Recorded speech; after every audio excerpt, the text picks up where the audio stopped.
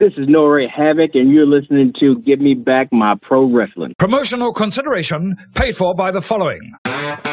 This is Steve Bowtie Bryant here. Back in the 90s, I was a pro wrestling photographer for the South, and I released what might have been one of the original sets of indie trading cards. I ran across some of these original sets. They were up in Randall Fanning's attic all this time. PG-13 rookie card, Ricky Morton, George Weingroff as the Sheik, Chris Champion, Reno Riggins, Billy Montana, Gary Valiant, the Scorpion, the Medic, Rick Reynolds, Jeff Daniels, Mephisto and Dante, Ben Jordan, Steve Neely, Marcus Woodrow, Clinton Charisma, Little Farmer John. If you'd like an opportunity to get these cards, contact me now. You can get them for only $49.99. Contact me at Steve Bowtie Bryant at iCloud.com. Get your set now while supplies last.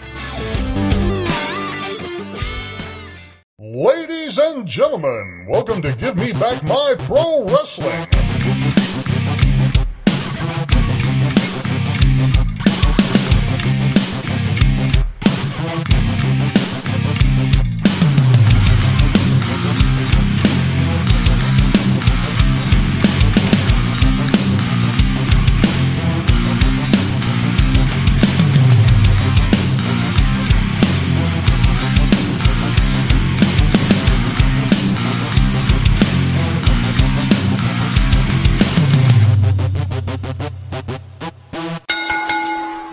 Ladies and gentlemen, welcome one more time to the Give Me Back My Pro Wrestling podcast. And as always, I've got my brother from the same father and mother, the Plastic Sheik, Jared Street. What's up, Sheik? How you doing today?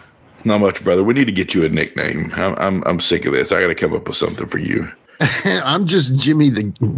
Jimmy the guy. I'm Jimmy across the street on the Wolfie show, so I don't know. It's just a lot of words to say, and you know. I don't know. It's something. We got to come up with something for you. You're Jared down the street. Jared down the street, Plastic Sheik. Anyway, you've got all the names. But anyway, long story short, that's the nickname Wolfie gave me. It doesn't really roll off the tongue. Let's just say that, but whatever. It doesn't flow great, yeah. Yeah, I mean, but it's funny, that's what but it's funny, yeah, but we'll figure that out along the line. They just got to come naturally, as don't they want to force it. Right, don't want to force it. But anyway, man, today, Sheik, we got a heck of a show, dude. I'm so stoked about this. First of all, this has been one of the guys that once I announced that this show is happening, everybody's like, oh man, I can't wait for this one. I can't wait for this one. We have got Eron Hatchett, aka Nore Havoc, on the show today, man. I'm stoked. Yeah, and I'm sure the listeners, if you've been paying attention, you've heard him mentioned several times in past episodes, and it's going to be exciting. The guy's very talented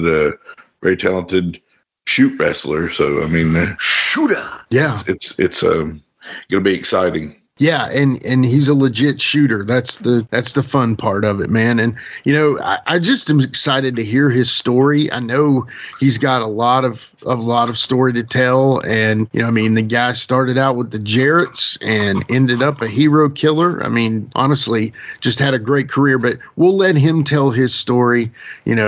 Just excited to get to it today. But what else is going on in wrestling, man? What else is going on? Well, I'm sure you've heard by now, and I'm sure all of our listeners have. CM Punk fired by AEW. Yeah, for cause. They say for cause. Yeah, because he. Is that thing with Jack Perry? I don't know who's writing that. I'm not here to take sides. I know Punk's not the. Punk can be a little prickly, and maybe Jack Perry just didn't like the way that something was handled with him. I don't know exactly how it all started, but it was over like using real glass versus fake glass or something like that. The sugar glass, yeah.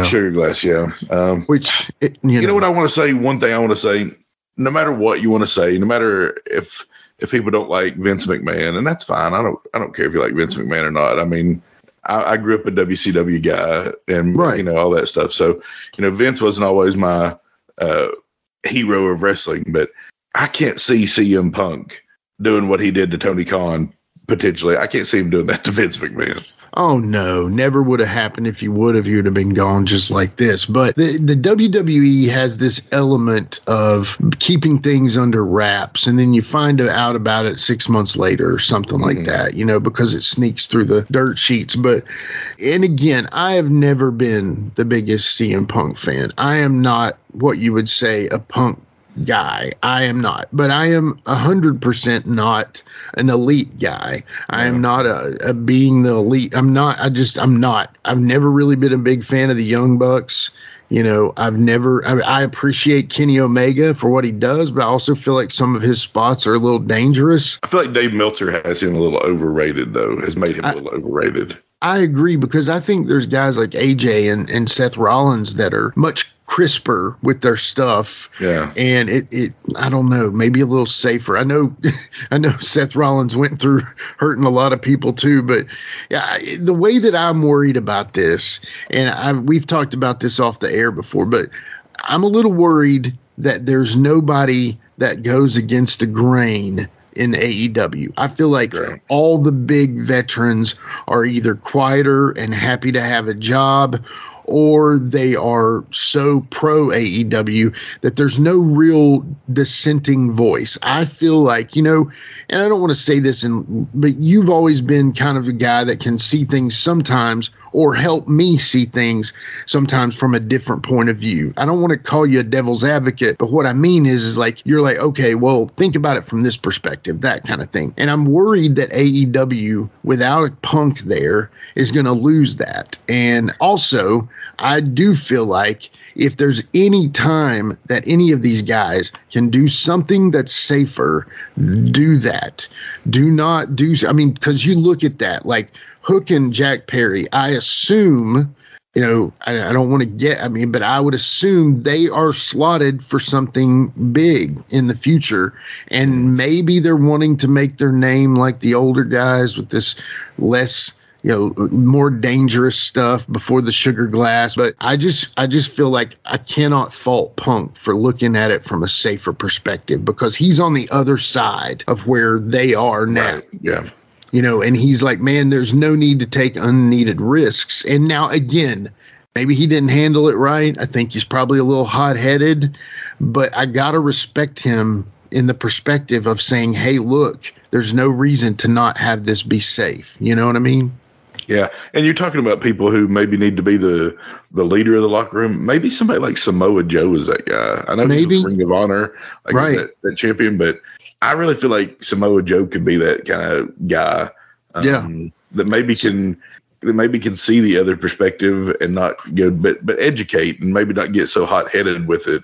But if somebody wants to step to him, it's like, yeah, that's going to be a bad choice. You know, I do enjoy Samoa Joseph.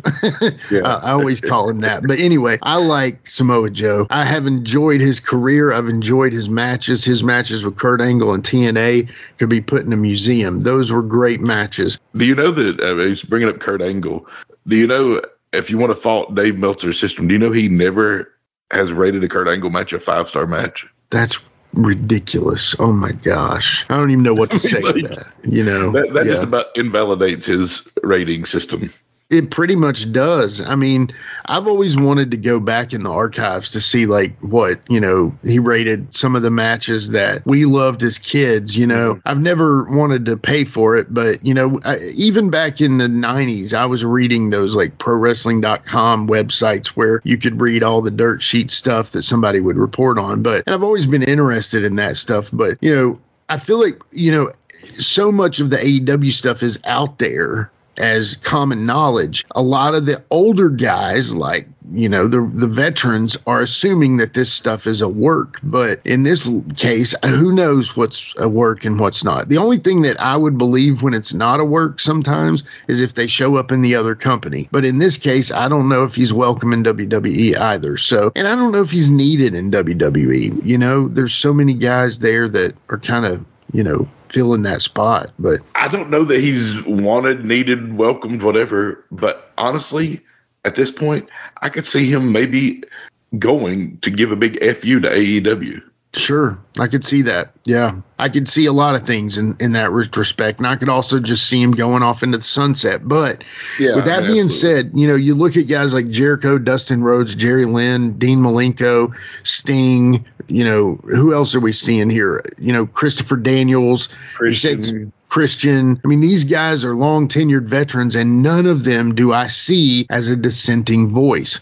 I just see, you know, Jeff is kind of like, probably, like I said, wishes he could be in Jericho's spot, you know, and I just see all these guys being super duper pro AEW because not only are they happy to have a job, it probably pays incredibly well. You know what I mean? They pay pretty good. I mean, yeah, and I mean they're kind of at that point. Maybe they're not as hot headed as Punk was, but I do hope that someone back there is being that other side voice from the others, just the devil's advocate voice, because that's what I think every promotion needs. You got to have two sides to that's what's wrong with this country and this world right now, is everybody is so split they can't figure out a way to agree. Again, you know, to me, I just would love to see somebody in that locker room being able to say, look, you're wrong in this. Let's do this the right way. And, you know, unfortunately, Tony doesn't have that respect. I don't know. I'm not there, you know, but I just feel like something, he either needs to grow some testes or he needs to have somebody that backs him up. Now, again, I feel like he has plenty of people that backs him up for his correct opinion. But, you know, even Shawn Michaels and Vince McMahon used to have knockdown, drag out fights over ideas in Stone Cold, and everybody would fight their ideas because you had this alpha male Vince and you have these other alpha males that want their way, and iron sharpens iron. Is that the best way to say it? You know, and if you don't have iron, you become soft. So, you know, to me, I would love to see somebody be there. I hope, let me just say that, I hope that AEW has someone, and maybe you're right. Maybe Samoa Joe's the right one there. That's a good one. I didn't think about that. I was thinking of John Moxley as a veteran, but man, I just can't see him being the voice of reason. No. I mean, he's what he is. I'm not right. He's got talent, but I just don't see him being the voice of, hey, don't do this. Let's be safer, because Right. Yeah. He's not, I mean, deathmatch dude, you know, he's not the picture of, do the real glass, man. You'll learn, you know, that kind of stuff. I mean, maybe this is where they miss Cody. Yeah. But I also, that's why Cody left too. Yeah. That's exactly what I was about to say. Maybe that's why Cody's gone, but who knows, you know. But I don't know. We're not going to be able to fix this one today. I know everybody's been talking about it. You know, I'm glad you brought it up, but I don't know. Maybe we'll just leave this for another day and see how it goes. But you know, you're talking about all these guys like Samoa Joe and Kurt Angle. You know, those guys are known as what they call shooters. Shooter. Well, that kind of leads me into this, that we have a shooter on today, as you've already said. Man. Yeah, so my segue is shooters. Shooter. And we're going to one of the shooters that I know, you know, and I'm happy that we're going to have him on, and I want to hear his story. So I tell you what, why don't we play some commercials and bring Eron Hatchett on? What do you say? That sounds great, man. I'm looking forward to it.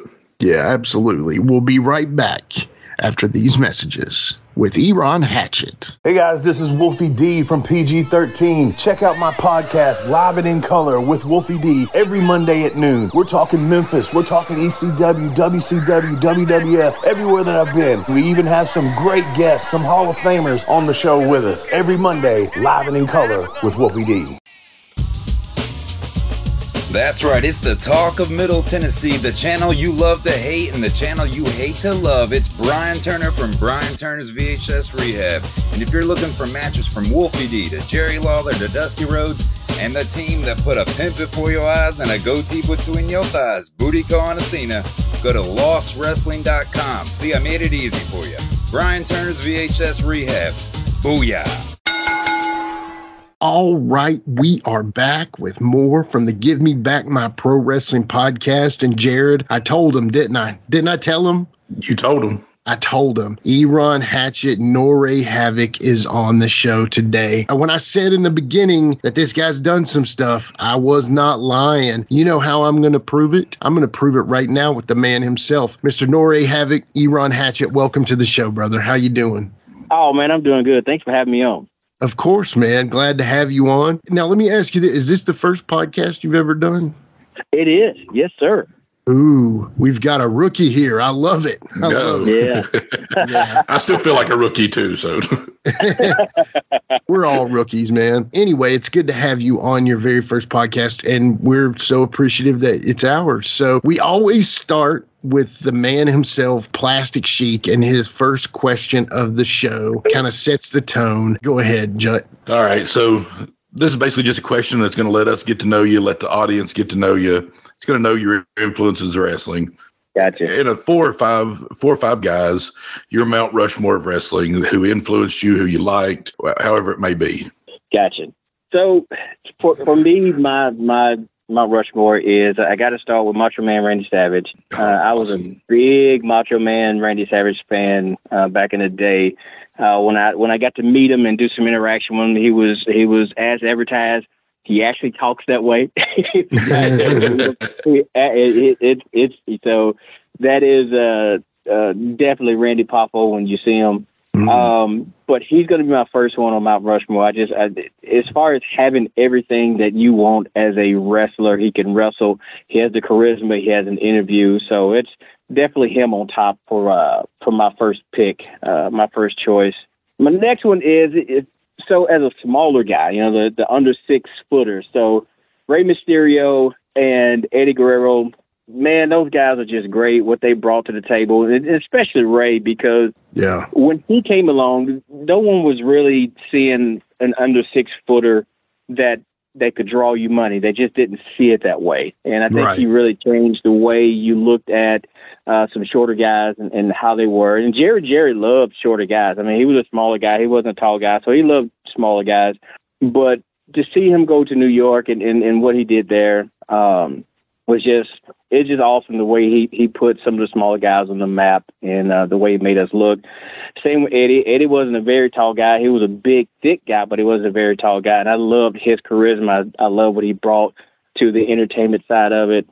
He's probably unmatched in that. And then the last one, I'm going to say Ron Simmons. Oh, and the reason why is, so the thing about Ron Simmons for someone like me, because until he went to WWF at the time and they gave him that gimmick that they did, you didn't see a lot of black people, a lot of black wrestlers that were just wrestlers. There was always a gimmick that came with it. But he wasn't a gimmick. He was Ron Simmons. Right. He became the first black world heavyweight champion as Ron Simmons, not as Farouk, not as, anything other than what Ron Simmons were. So that was, for people like me, that's big to see that, hey, man, we're regular. We're just like everybody else. Right. We do this. So definitely Ron Simmons is going to be my fourth one that's on my Mount Rushmore of wrestlers. I love that. Yeah. That's awesome, man. You got some great picks there, and I love the Ron Simmons pick. I mean, the man's a heck of an athlete. Played football at Florida State. It was he's just a mountain of a man. Eddie Guerrero. The thing I sometimes like it hurts me about Eddie Guerrero is I don't think he's got the respect he has when he was alive. He's got it more after his death. I feel That's true. That's true. Like more people are invested in him after he died. That 97 Halloween Havoc match with him and Rey Mysterio, that's like poetry in motion. Well, they had a series of matches within that year that was just awesome. So man, those two guys, they were over for me. Yeah, great list, man. Yeah, absolutely. To kind of go off of what you were saying about black wrestlers and gimmicks, you had Kamala, you had like Bobo Brazil, who, like apparently all black wrestlers had the hardest heads in the world. So you always had the headbutt. And I mean, they couldn't all be JYD, who literally was the original John Cena in like he only needed 5 moves or less. And man could not wrestle, but I guarantee you he could sell out arenas, and that's So JYD's kind of like the exception to the rule, whereas Ron Simmons was more of like you're all around. He could talk, he could walk, he could do the stuff in the ring. He had charisma. He, other than that horrible early gimmick they gave him in the WWE, I think he pretty much had great gimmicks, and he was just Doom, man. Who doesn't love Doom, by the way? Who doesn't love Doom? Yeah. I mean, come on, exactly. I'll tell you a funny story on JYD. So the first time I met him was with the Jarretts, and he saw me in the locker room, and he looks at Miss Texas, and he goes, "Is that your son?" And she's like, "No." So, and then the next time we were at it was the Municipal Auditorium in Nashville, and it was me and this guy, Jim Dotson, who used to be the head of security for WWF back in the day. Yeah. So Jim was actually the guy that I helped train, but it was me and him. I was a heel, he was a baby, and Yoshi Kwan, Chris Champion, was like the special guest referee. Yeah. We didn't have a gimmick to use. I was going to use a gimmick to try to cheat and didn't have anything. So Scary Sherry was there, and so she is just a nice person, man. I tell you, she was awesome. One of the greatest, seriously. Exactly. Just you meet her, man. She's just normal and inviting when you talk to her. Yeah. But she said, "Hey, take this and tape this up like some nuts, and it's going to look like some brass nuts. You take it out, use the gimmick." Yeah. So we go to do the end, and Jim Dotson's a big guy, so I go to throw a punch, and his big arm hits my arm. The gimmick flies out of my hand and goes out into the crowd. I'm like, "Oh no!" So they got the gimmick, this bait, and I'm gonna tell you what it was. It was so she had a tampon and she taped it up like an unused tampon. She taped it up to make it look like brass nuts. I'm like, somebody's gonna find this in the crowd. Yeah, there's no weight to it. There's nothing to it. Yeah, there's nothing to it. And so we got to the back, man, and Junkyard Dog, who was there, he was kind of booking. He laid into me. He was like, "Man, if you're gonna use a gimmick, make sure it's real." And I was like, "Yes, sir." Yeah. So, yeah. That was always my fear as a manager, was losing the gimmick. Because, constantly I was playing Jerry Rice to the guys Joe Montana. You know what I mean? Yeah, I was constantly catching that thing. And, brother, I was so scared. One time, I can't remember who it was, maybe Jason Nesmith, I think, chucked it to me. And he really chucked it. And I had to do like the Lambo leap and grab that thing before the chain went. Now, thankfully, it was a chain, so it wouldn't have been that bad, but of course it's still bad, but still, yeah, man, that was my biggest nightmare. Awesome. Was that me causing that to happen, Yeah, so. Mine came true, so that's awesome. Wow. Well, you started us off with a great story. I'm stoked about the rest of this show. So I tell you what, let's slow the roll on that and let's go all the way back to the very beginning here. So okay. Now, a lot of people know that are listening right now, but some of them may not. But what I want to do is I want to talk about, where were you born? Yeah, what high school did you go to? I know you were a stud in wrestling, but talk a little bit about your high school days and where you're from. Well, I'm from Nashville. And I went to Hillsborough High School, and I was always a football and baseball guy up until my freshman year, and I dropped baseball, and I didn't add amateur wrestling until my sophomore year. Okay. And then the good thing was that my sophomore year, when I came out, I faced a bunch of seniors and juniors that had been doing it for a long time. So I got a lot of good experience. My junior year when I started, and I was not good my first year. And for whatever reason, my senior year, it all came together. My first year, I went 6-12. 6 wins, 12 losses. Wow. And then the next year, I went 27-2. So it flipped out, and it was quick, and it just, for whatever reason, the second year just clicked to me. Yeah. Wow. So what weight class were you in? So I went 135, and then my senior year, I went 140. So luckily, I was a guy that I never cut weight. I never had to cut weight. Sometimes I had to gain weight to get up. Gotcha. So I didn't have to do the bag or anything like that. Yeah. Jared, you wrestled in high school. I was nothing special, but I had to do one of each once. I had to cut weight and jumping jacks in the shower, sweat to death, run on the bus on the way to the other high school, and then I had to eat like 4 cheeseburgers and drink a full Gatorade one time before the game. Man. So I've been on both sides of it. Yeah. Yeah. Man, God bless you on having the cut weight, because that's I see guys like that. I like, I can't do that, man. I don't know how you guys do that. And spitting in the cup, trying to get that last little ounce off of you. And Jared, you were wrestling in the upper weights too, the heavier weights. So that even then in high school, those guys are men. You know what I mean? Yeah. And I'm not knocking your weight range, because those are the wiry, tough ones. Those are the kids you can't ever pin down because their shoulders never, stop moving. But anyway, I knew y'all had that connection there. But anyway, so obviously you turn into a wrestling star. You turn into a really talented person in that sport in high school. Did you go on to state several times, I would assume? I went to state my senior year. I ended up getting third. And then after I graduated, because when I graduated, I was 17 and I actually signed up and went to Marine Corps. I graduated, and 3 days later, I was going to Paris Island. So I went to reserve. So I didn't go regular Marine full time. Yeah. And then after that, I did I went to junior nationals. And so somebody convinced me, say, hey man, takedowns is your thing. You need to go into freestyle. I said, you know what, let's do it. And I did it, man. I won a couple of matches, and then I got to one guy, and I don't know what happened, but I've never seen anybody move that fast. He was behind me, and next thing you know, I'm counting the lights on the ceiling, and he pinned me that quick, and I go, you know what? I don't know if I want to keep doing this. I've never been picked up before. So it was like, hey man, this dude just picked me up. So yeah. That's brutal. Yeah, that's a realization right there. It is realization. And wrestling, you can be good, but it's usually always someone better than you. It can be humbling. That's right. And you can go undefeated for 3 years, and then you face somebody that just happens to be better than you. That's like the MMA, man. It's UFC and all that. It's like you always see somebody that you think is the best ever, and then they get beat, It's just how it is. Yeah. But one shot take you out. Yeah. I never thought my man Cormier was going to lose, and then John Jones comes along, and then I started liking John Jones, and then it's how it is. Yeah, I got you. So when did you get to start liking professional wrestling?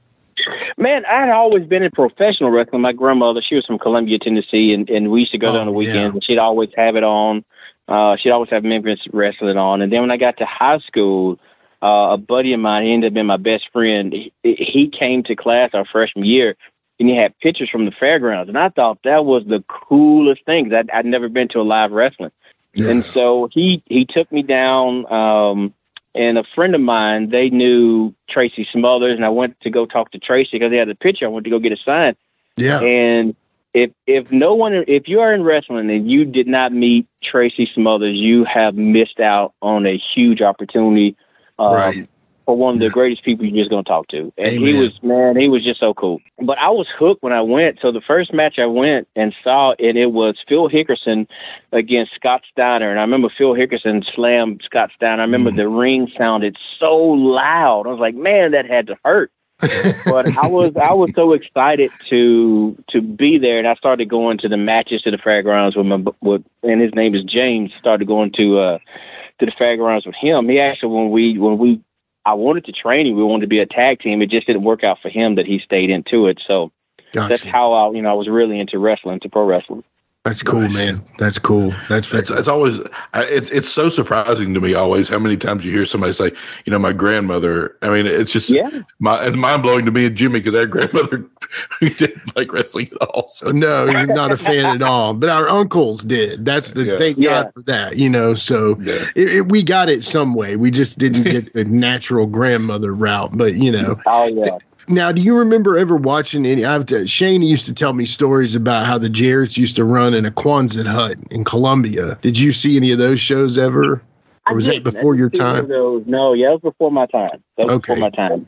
Gotcha. Well, I bring that up because the obvious next step in this one is getting into wrestling. Now, obviously, you're liking wrestling all your life, become a wrestling star in high school, go to the reserves, all that. But then what leads you getting into the actual becoming a pro wrestler?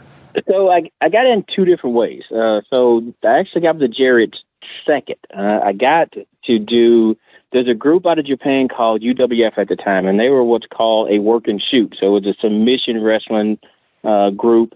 Was it the pancrase style of wrestling? Is that what it is? Exactly. It was exactly that style of wrestling. George Weingroff, that kind of thing. Anyway, I'll shut up. No, you're good. So Gary Valiant, actually knew Gary Valiant in high school. He wrestled at Pearl Cone. Another wrestling star, yeah. Yeah, man. He was the only one from his school that made it to state. So that's when I met him and kind of got good friends with him, was because he would come to Hillsboro to wrestle with us. He wrestled 152, I believe, if I'm not mistaken. Okay. But I saw him one day, and I asked him what he was doing. He told me he was wrestling. I was like, "Are you kidding?" He goes, "Yeah, man." He said, "Hey, there's a guy named Tom Burton. If you want to talk to him, and he can kind of get you started." So he got me hooked up with Tom Burton, and we started. Originally, we were doing shoot-style wrestling, and they brought me in to spar with Gary's brother. Oh, Billy. Yeah, so Billy. Yeah, so I used to spar with Billy as I was learning. So my amateur background was there, but my submission was not there. So gotcha. I could take Billy down, but it was not a big deal for Billy because he knew how to make me tap in a couple seconds. So Billy was good, man. I love Billy. Billy was a great guy, by the way. So I'm doing that for them, and so Tom is actually showing me things, what we call American style wrestling, which you see here, and I'm also training for submission. Well, in the meantime, a buddy of mine that I work with was the first cousin of Jerry Jarrett.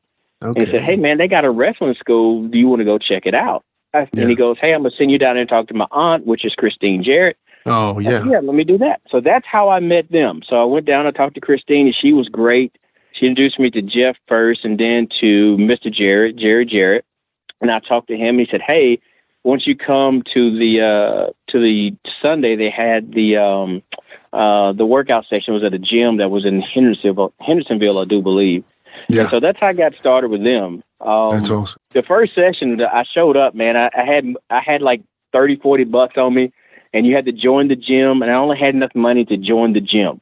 And I remember joining the gym, and I went to Jerry Jarrett and said, "Listen, Mr. Jarrett, I'm sorry, I only got enough money to join the gym. I don't have enough for this first session." And he said, "Eron, don't worry about it.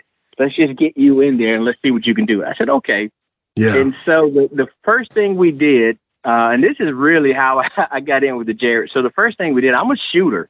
Yeah. And so you take a bump, you basically take an arm drag, and I took an arm drag, and I hit the mat when I come through, and Jerry just flips out. He's like, "Oh, that's how you do it." And he's just like, "This is what I want to see you guys do." So then the next time I have to give an arm drag. Well, my arm drag is a shoot arm drag. I wasn't doing a working arm drag. And it was against Jason, who is Jerry Jarrett's youngest son.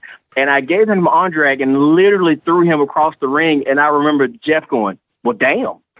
So I didn't know a working arm drag. I just knew a shoot arm drag, and I threw him.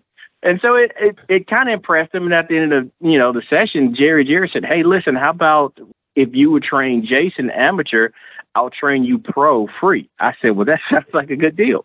So that's how I got with it. That's awesome. Okay. I got to hear this. Before we get to more of the Jarretts, because this story is going great, I need to hear your very best Tom Burton impersonation. "Oh, you're right. You can't do that, man. You look trying to Hulk out like Hulk Hogan." He actually told me that one time. "Don't Hulk Hogan on me like that." Yeah. So, I don't do a real good Tom, but he has that scraggly kind of deep voice. Gruff voice. Yeah.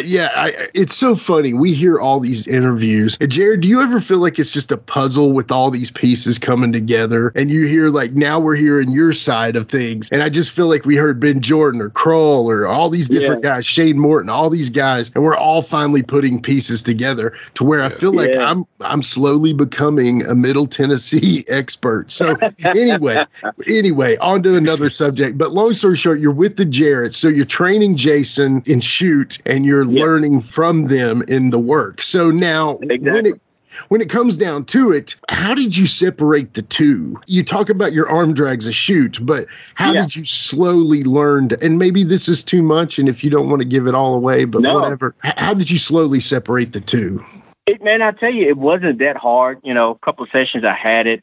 And I still had the Jarretts I was working with, and I still had Tom Burton. So Tom and I actually ended up having a falling out, but the beginning was great with Tom because Tom actually took me around to get me started in outlaw shows.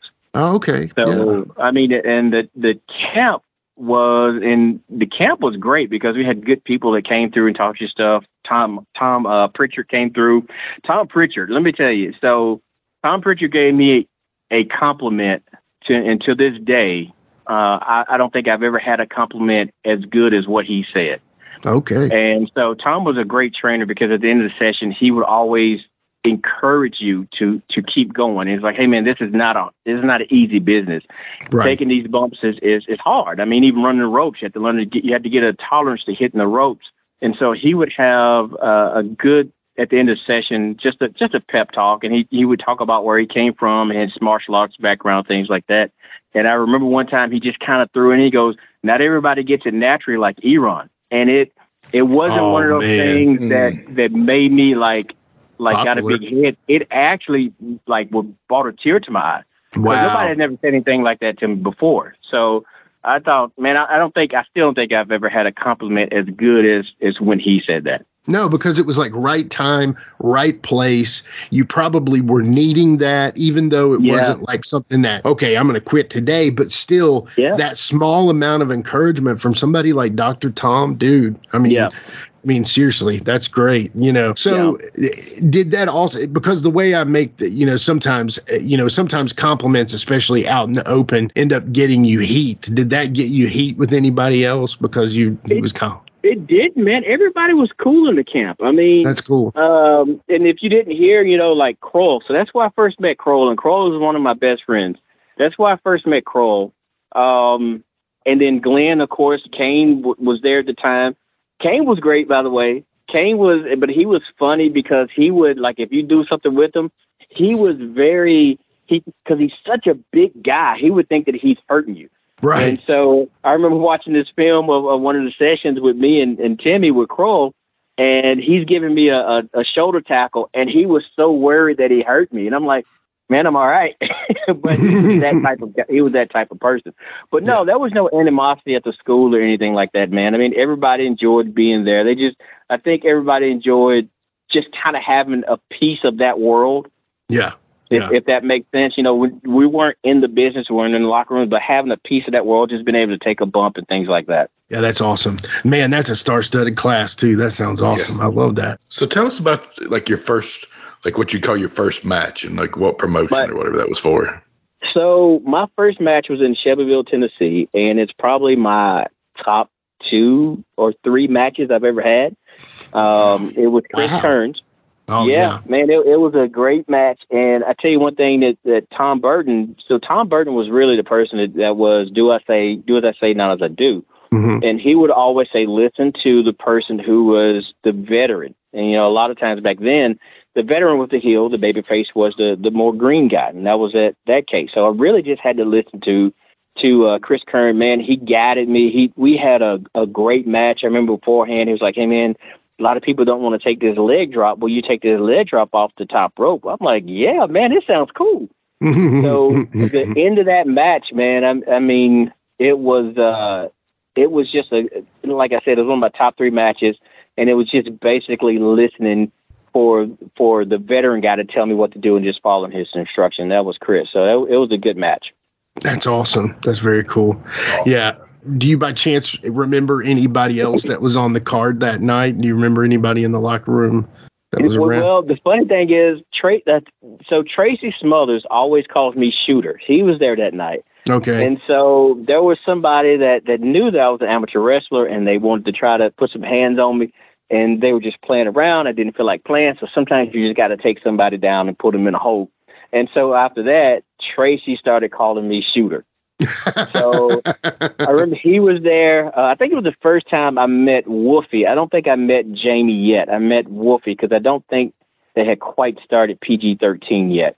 So was he still Airwolf first? Yeah, he was Airwolf then. Yeah, he was Airwolf. Yeah, Airwolf, skinny little kid. It's funny. Yes. Yeah, those pictures jumping crack out of me rafters. Yeah, seriously. All right, now obviously you're working in Shelbyville, which again, the outlaw promotions that existed around the Memphis Loop, but the biggest thing is you actually end up becoming a USWA wrestler. Now, talk about that. Yeah. What led you to the USWA? So from that moment to leading you to the USWA, how did you get there? So while I was training, Jerry Jarrett always wanted to bring me in. It was me and another guy from Kentucky that was coming down to train, and he wanted both of us. But the problem is he wanted one to be heel, one to be babyface. So he didn't really know how to do it. So he didn't know how to bring me in yet. So I didn't come in. And matter of fact, before, I don't think he knew I was wrestling because I was going to the camp for about a month, and I had started outlaw shows. I remember going to Jeff and say, hey man, they're going to let you know I started outlaw shows. And I thought he was going to be mad. He was like excited. He's like, man, that's what you need to do. You need to do that and get some experience. Yeah. So that was great. But how I got with them was I went to Memphis with Wolfie and Jamie one night. And so I wasn't on the card. I drove them down there. Is this the famous story where you make them get in the back of the truck? This wasn't this time. It was another time. But yeah, okay. So I made them get in the back. They wanted to smoke weed in my truck. And I said, listen, man, you can't have that smell in my truck. I have my family here sometimes. So, my aunt, my mother's in it. So you can't. So, and it's like, January. So it's freezing outside. So I said, y'all got to make a choice. So they said, all right. So they drove back, man. They smoked. They put blankets over them, and they froze, and they come back. I pull over. They come back in. But, yeah. And Wolfie, man, Wolfie's funny. So Wolfie always tried to get me to smoke with him. I'm like, no. But he always did dip. And I was like, hey, man, can I try dip? And he's like, no, you can't handle this, man. I said, but you want me to smoke weed all the time. So, yeah. One of them I can buy at the store. The other one I can't. Or maybe out behind the store, But yeah, he was just like, man, no, I don't think you want this dip, man. This is a little too much for you. That's funny. But I rolled down with them, and I showed up. And it was someone that was supposed to have a tag match with Chris Michaels. And I can't remember who it was, but they didn't show up. And Eddie Martin said, hey, Eron, you got your gear? It's like, yeah, I got my gear. And so that was my first match in Memphis with and I want to say it was me and Chris Michaels against the Masters of Terror. That's it. Yeah. Yep. That's it. I think I saw that. That's crazy. That was my first night. And then that Tuesday, Jerry Jarrett called me and said, hey, you ready to get started? And then that's how that got started. Yeah, that's cool, man. I mean, you worked some great dudes there. I mean, one of them I got to hear about because I'm a big fan of his. I think we all are in this business. Who isn't a fan of this guy? And unfortunately, he's passed now. But talk about working with Brian Christopher and just maybe your interactions with him overall. Man, Brian is a guy you're gonna have to say Brian is Brian. So certain people in the business, I mean, once you get to, and he's cool. I mean, he's not like just starting trouble with you, but every once in a while he could be a little difficult. But Brian was cool, and I got a funny story that you probably already know about it, and you're probably going to bring it up later. But I'll probably go ahead and say it because Brian was kind of, I thought, was instrumental in this, and it's the altercation between me and PG-13. Bring it up, brother. Bring it up. That was next. Bring it up. So, all right. So the way it works is, you have these spot shows Thursday and Friday. What you do on Thursday, you're going to do on Friday. And back then, the locker rooms are separated. You're not in the same locker room, and that's how it was back then. Right. So the finish was it was me and Wolfie in a singles match. Jamie goes to interfere. They shoot me out, double clothesline. I duck, get them double clothesline. They bail. Well, that's not what happened. They gave me a double clothesline and then they left and just took the DQ. So then I get back to the locker room and I asked Frank Morel, I said, hey, Frank, I said, what happened to the finishing? And he goes, man, Jamie said you messed it up. I was like, I didn't mess it up. So but I just kind of passed it off. So the next night we get in the ring and me and Wolfie go to start and Jamie goes, hey, don't F up the spot. And I went, what? So it just kind of put me in an atmosphere, put me in a mood. Hot. So then I started taking Wolfie down the amateur. After a couple of times, Wolfie's like, hey, this ain't right. It's like, you can tell, man, what are you doing? And so I remember we kind of rolled to the edge of the mat, and I see Jamie. Now, Jamie's the one I want. I just happen to be in the ring with Wolfie. Right. So Jamie's the one I want. And so I go after Jamie. And, man, we get into it. And we go into and it's at a school. So we go into the stands. And we're shooting. Yeah. And I got a hold. And next thing I know, both locker rooms empty out, including Jeff and Brian. Wow. And so they come up to me. Yeah. And so they come up to me. And Eddie Marlin goes, Eron, if I see one more shoot move out of you, you're fired. So I instantly get up and stop. Right. So, but me and Wolfie go back into the ring and we finish the match. So we didn't talk for a few days, and then we had another singles match the next week, and we get into the ring, and Wolfie goes, hey, man, what do you want to do? And I go, man, just wrestle. Well, after that, we were cool. We were friends again. And so we talked about it, and he's like, man, what was up? And I said, man, I told him, I said, Jamie was being Jamie. Right. And he goes, man, we thought Jeff put you up to do some amateur stuff. And I was like, no, I thought maybe Brian had put you guys up to something. Yeah. So we both for years, and we talked about it not too long ago, we both for years thought he thought that Jeff had put something up for me, and I thought that Brian had put them up to do something. But really, it was just me being upset with Jamie.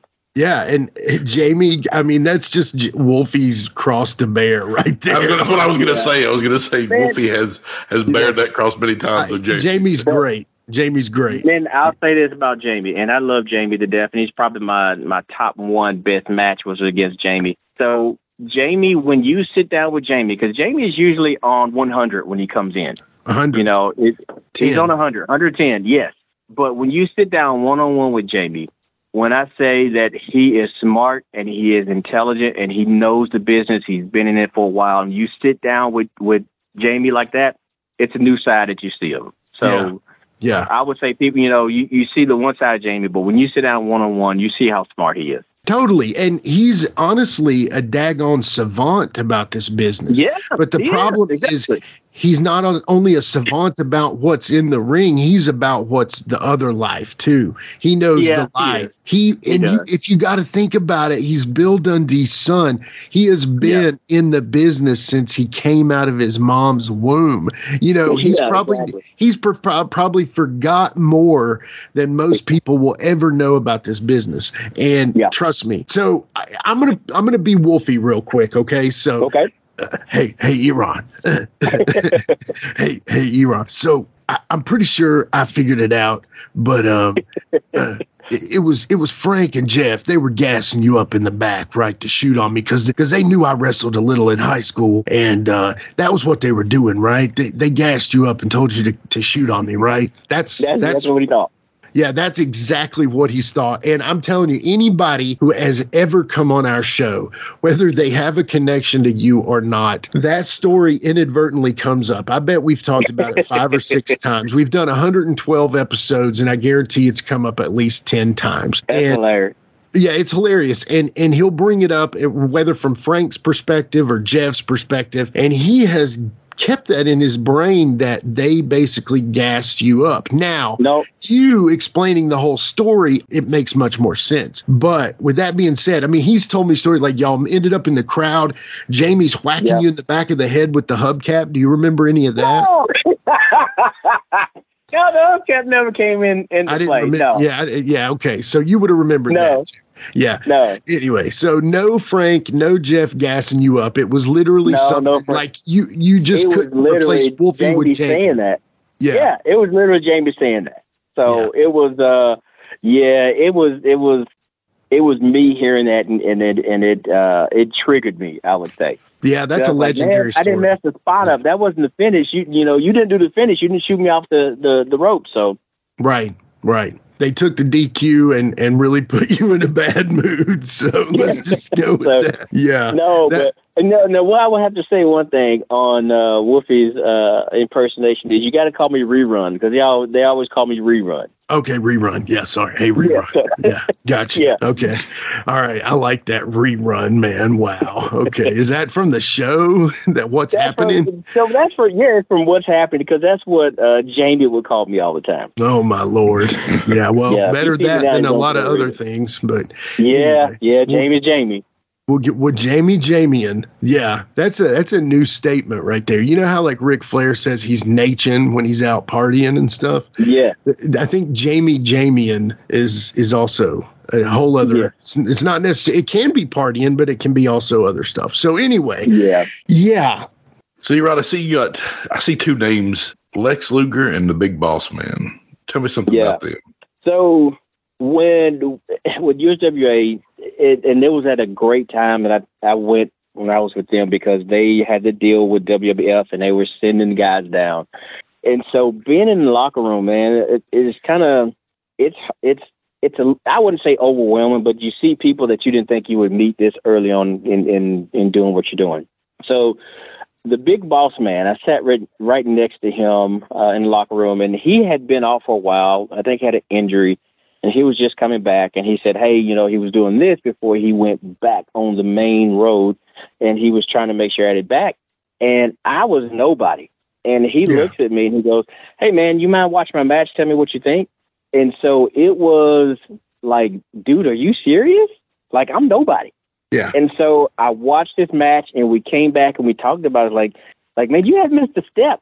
And he talked to me the entire night. And he was just like a normal person, man. You wouldn't think of that. You wouldn't think that he would even talk to you. But he's just a normal guy, man. And it was awesome to just sit there and just, I mean, we didn't even talk that much about wrestling. It was just about other stuff, football, and kind of told me, him getting into it and into the business. And yeah, man, it was great. Lex Luger, on the other hand. We sat next to each other. Now, I will say the cool thing was neither one of them had their own locker room. They had their own locker room. We were in the big locker room with everybody. Usually it was the two of them, I do believe, and you kind of went to one or the other, and the women had one. And he literally sat right next to me. And I think the only thing he asked me, because he saw I use tape, which funny is I use prefab, and Danny Davis used to get on to me. He's like, man, you're a shooter. Why are you using prefab? Just tape your hand up. Right. So Lex Luger was like, hey, man, can I get some of the tape? And I gave him some tape. He didn't say thank you. He didn't acknowledge. And we sat there, man, for hours, and he never talked to me. But I did notice one thing. He wasn't as big physically as I thought he was going to be. He was just really cut up. Mm-hmm. So I guess it depends on, what time I was seeing him, but he wasn't as large as I thought he was going to be when I first saw him. But yeah, night and day when I met those two. Yeah. I've always thought the Big Boss Man seemed like he would be like, he was just a nice guy. And I've also heard that Lex Luger, even from his mouth, that he wasn't like a people person. No, he wasn't. I mean, he let me know that he was, without saying it, that he was like Luger and I was nobody. Whereas, Big Boss Man was much more of a real person. Right. He was Ray Traylor. He just had that. He was Ray Traylor. Yeah, exactly. Let me ask you this. What year was this? Was this around like 94? So, this was 93. This was 93. Around 93 or so. Yeah. Because when I first started with the Jarretts, they didn't know what to do. And so the whole thing with the camp was, it started, I think, originally as really just a money grab for Jeff to make extra money. He was mostly doing the camp, and I think it kind of morphed that they wanted to say, hey, we can show some guys from the camp to get other people in. Gotcha. So they weren't really sure what to do with me yet. And they didn't do much until one night when Billy Travis didn't show up. Yeah. Which he was known to do. We were in Arkansas, and I remember I had to wrestle 3 times. It was me and Wolfie in the singles. It was me and Miss Texas in a mixed tag. And then when Billy didn't show up, and he was working, they were working. Let's see, it was Jeff Jarrett and Billy Travis and Angle with Rex King and Steve Dahl. And so we had Papa Shango there that night from WWF. Soul Taker. Said, okay, oh, yeah. Yeah, Soul Taker, yeah. So they said, hey, won't you put him in place of Billy Travis? And he goes, hey, won't you let the kid do it? And he pointed to me, and it kind of made me mad because, one, I had worked twice. But 2, he called me a kid, and it kind of irritated me. But I think that kind of got me in. So, because we ended up having a tag match with those two, and it went pretty well. So that's when they started to do a little bit more with me. But yeah, this was around 93, maybe mid 93.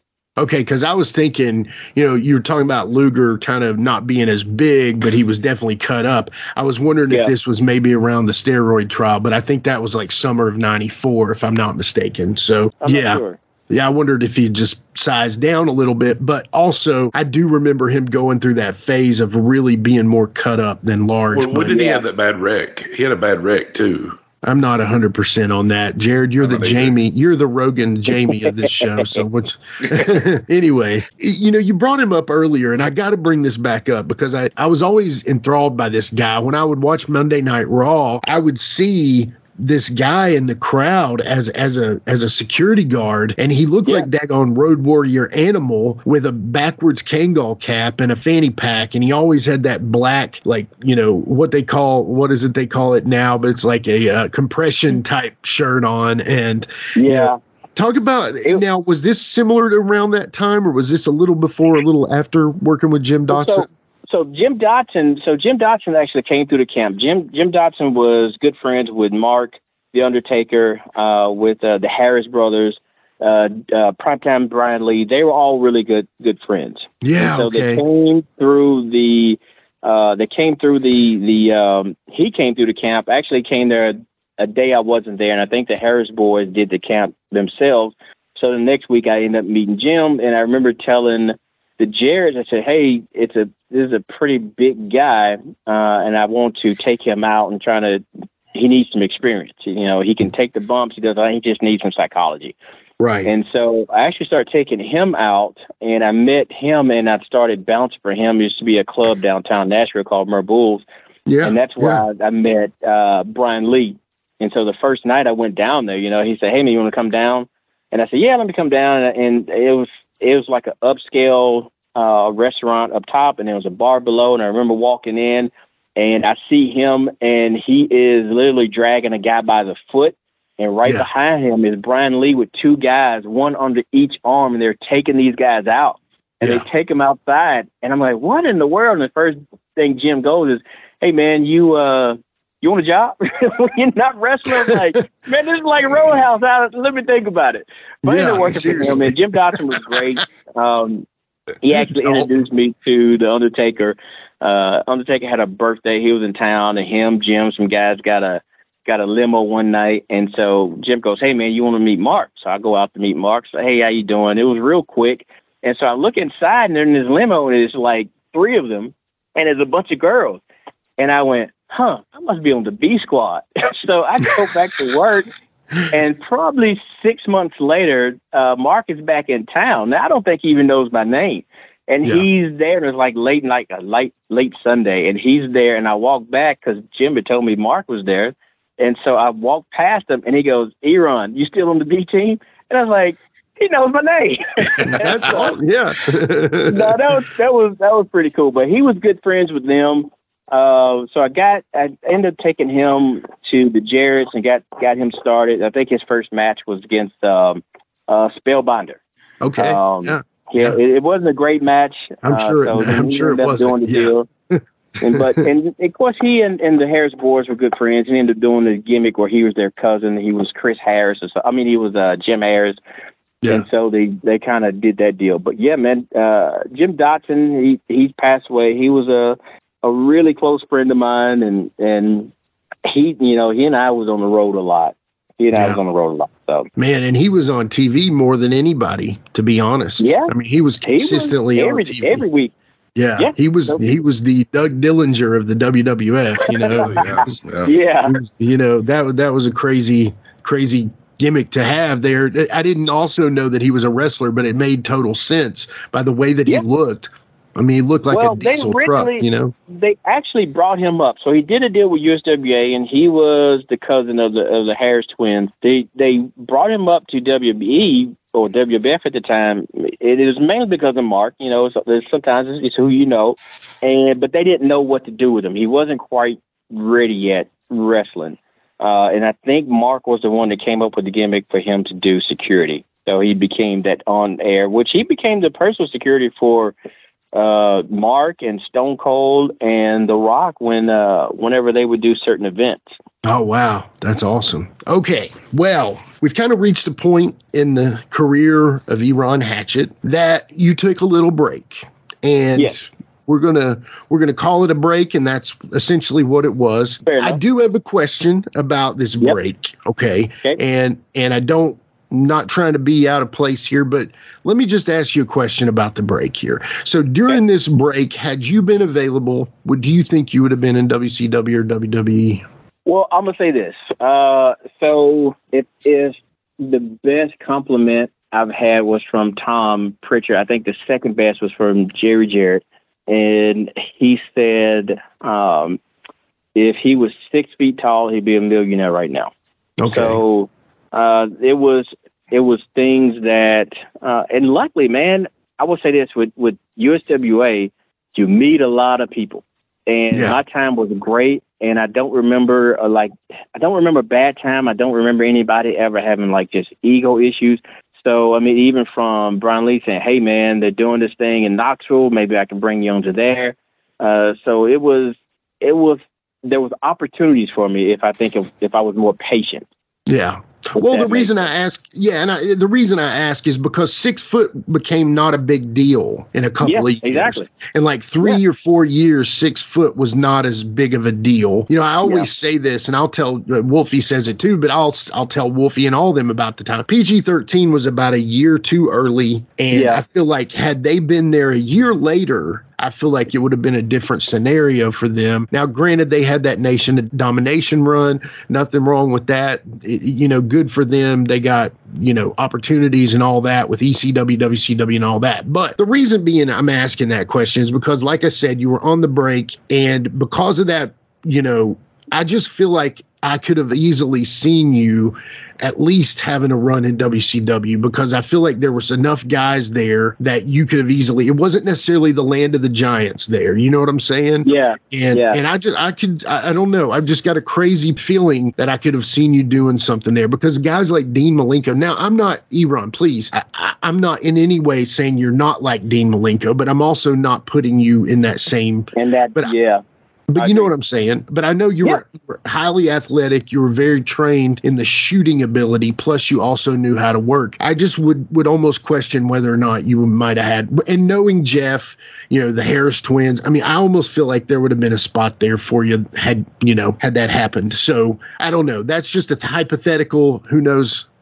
We may not ever have that answer, but when it comes down to it, I just wondered if you felt like there would have been an opportunity there. So, yeah, I mean, you hope so. You never know. It's and a lot of things I think I did back then ended up being more popular. I think because in the early '90s, it was not popular to wear kick pads.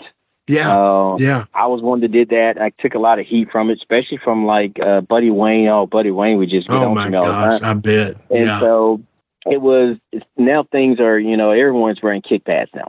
Yeah. And it's not that I started things. Other guys were way better than me that started doing it, got more attention for it. But I think that look would have gotten over more. Yeah. So. Yeah, it's one of those. I think because I enjoy my life now with my wife and my 2 girls that I don't look back. Question it. Yeah. And question it. So, yeah.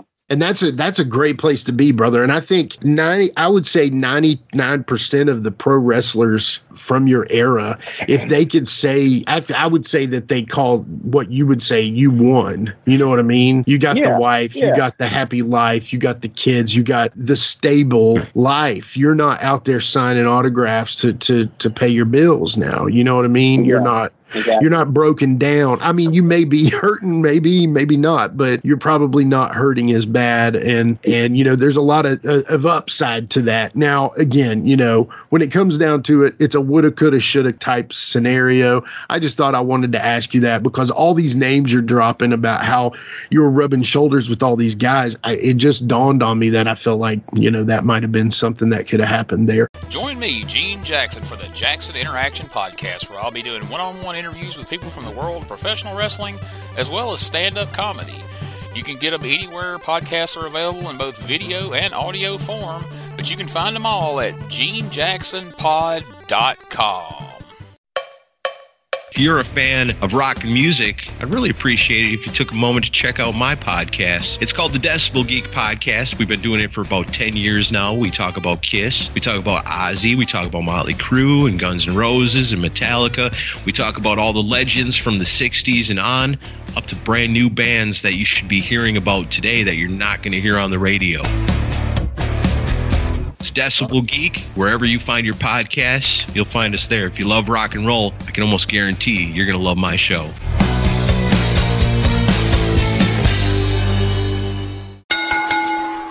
Okay. Well, coming out of that, and you end up making a return to professional wrestling, and something comes up that a letter changes. It's still the USW, but an A turns into another vowel into an O. Now, talk about your getting introduced to wrestling again and Tony Falk. Well, so Tony actually helped train me with the Jarretts.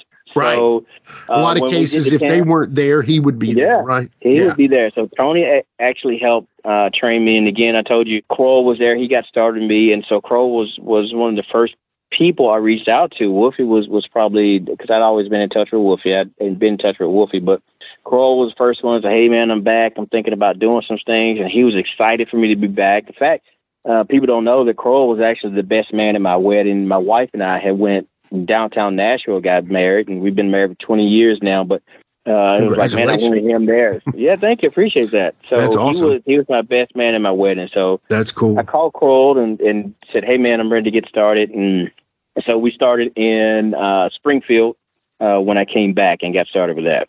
So, killer name here, Nore Havoc. How did you come up with that, and how was the idea for the whole thing? So I was always a baby face. Eron Hatchett was always baby face, and you got to change it up sometimes. And so I came to Carl and I said, listen, this is what I like to do. I said, we're going to bring this guy in. His name is Nore. He's gonna mess some things up. And so for a month or so, we teased Nore. He's sending these guys out. And so finally, we get in the ring. They're jumping on Tony Falk, and Eron Hatchett comes in to make the save. And he said he's tired of this Nore guy. Can you tell us like he said it though? Can you say it like Tony would say it? I can't do Tony, man. Kroll does a great Tony. I can't do Tony. All that I can say is Tony is, Tony Falk from Paducah, Kentucky. But I can't really do that. I can't do it justice like Kroll can. That's a shoot. But he gets in the ring and he goes, man, I'm tired of hearing about this Nore. And he starts to think, he goes, Nore. That's Eron backwards. And then I hit him with the diamond cutter, and that's when Nore was born. So then they figured out, okay, that's Nore turned from baby to heel, and it's just basically Eron backwards. And that was a trip because I knew you as Nore. That's when I met you. I got in the business out there, and it was Nore Havoc, and that's how I knew you. And Shane, Kroll, and all these guys are calling you Eron, and it's so I'm like, hold on, are they just flipping his name around? And then, of course, I learned more about you, and I realized, okay, this dude had a whole career before I ever met him. So when it comes down to it, Eron backwards, Nore, you're the baby face, now you're the heel. I love it. Yeah. Did you have like a specific idea for like you're going to be just this ultra violent killer basically? It was going to be, the big thing was, and it's always been, hey, we hate Tony Falk and all the Falks, and we just want to have all the power. So it's always been, hey, we want the power, that we control everything. It was and I always make this joke. So I always say, the house that Nore built. So, and I've been in places with AJ Styles, and I say, I think AJ Styles stole my gimmick, man. The house that AJ built was, and I've done this for years. I think he stole it. We're just like, probably didn't. Everyone says that. Everyone says that. But it was just a thing of being against everything, with Tony Falk, and then it actually came on to LT because LT's first match. I had his first match, which was great. It was always just being against the Falks, and that's how Nore came about, and that's his big thing, was that he wanted to have all the power. The funny thing is, so if I go somewhere and they put a belt on me, I would hate it, and I would tell Kroll, hey, man, I don't want the belt on me because you guys want me to stay late, and I want to get in and get out. So I just want to leave early, man. I don't want to be last. I want to give me like mid if you can, and let me get out of here. Amen. Yeah, you're family man. You got a life. You know, I got a life in a life. Yeah. Yeah. No, that's very cool, man. So, you know, talking about having all the power and you wanted to take over and get rid of Tony Falk and the whole family and stuff. You were doing that with, honestly, in my personal opinion, one of the most underrated legends that I've ever been on a show with. And, you know, you were working with Devon Day too, but at the same time, you were the man, Tim Renesto, in the Hero Killers. Talk about putting that together and talk about working with Tim. Now, Tim is an old schooler too, Speedy Talltree. I mean, he's been around forever. Memphis, you know, well-known family in the Memphis area, you know, the Assassins, I mean, everything. But just talk about getting with Tim and forming that crew. So when I originally started, and I told, and Crow was like, "Hey, who do you want with you?" Actually, and I always called him the number one draft choice, which was Devon Day. I said, man, I got to have Devon Day. When I first came back, he was the first match I had, and I thought it was great. And I was like, I want Devon. And then I was like, man, Tim Renesto. I mean, to me, Tim Renesto was way better than me in getting heat and just what he did. And so I was like, I got to have Tim with me. And then we had some guys like Slacker J that was with us. We had some other guys that kind of came in and went, but mainly it was the core of the Hero Killers was me and Devon and Tim.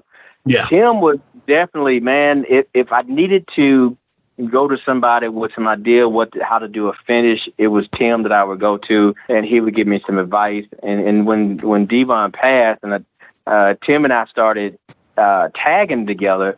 The funny thing is, I was always jealous of Tim Renesto because he did things in the ring that I didn't think to do. Yeah. So it's just, man, when you get into a ring with somebody like that, and you just tell that he's so much better than you as far as psychology and what he's doing and things like that. You just need to be around people like that.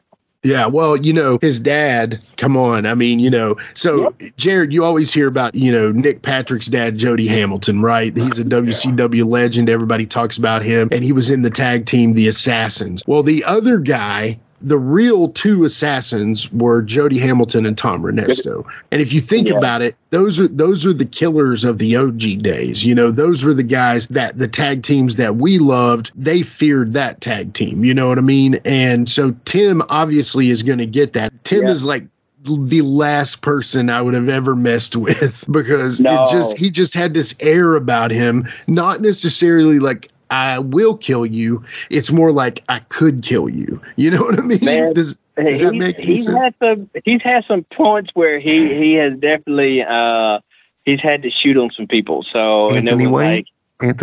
Yeah, and I love Anthony Wayne. Anthony Wayne's cool. Right. I love him as a referee. He's great. But and one night Tim he came in and he told me, man, we were having like a little meeting before, and he said, man, I'm tipping in the red. I was like, hey man, you want to just kind of stay in the corner and chill out? And he was like, he always called me Nore. He rarely did he call me Eron, but he's like, Nore, man, I'm tipping in the red. So he had a night that night, man. I think the funny part is, so we were doing tapings and I'm on the microphone and you can't see me. You hear my voice and I'm saying, hey, I told my guys to do this, and he was tearing this kid up, and I had to look at Devon. And I'm on the mic, and I'm saying I gave them full permission to whoop these guys, and I'm giving Devon a sign, hey, tag him out. Tag him out now before he killed this kid. So, I mean, Tim has that in him that he can definitely he can do some stuff. Man, well, so I'm going to set up the scenario, and I have nothing against Anthony Wayne, even though he's blocked me on Facebook, but I have nothing against him.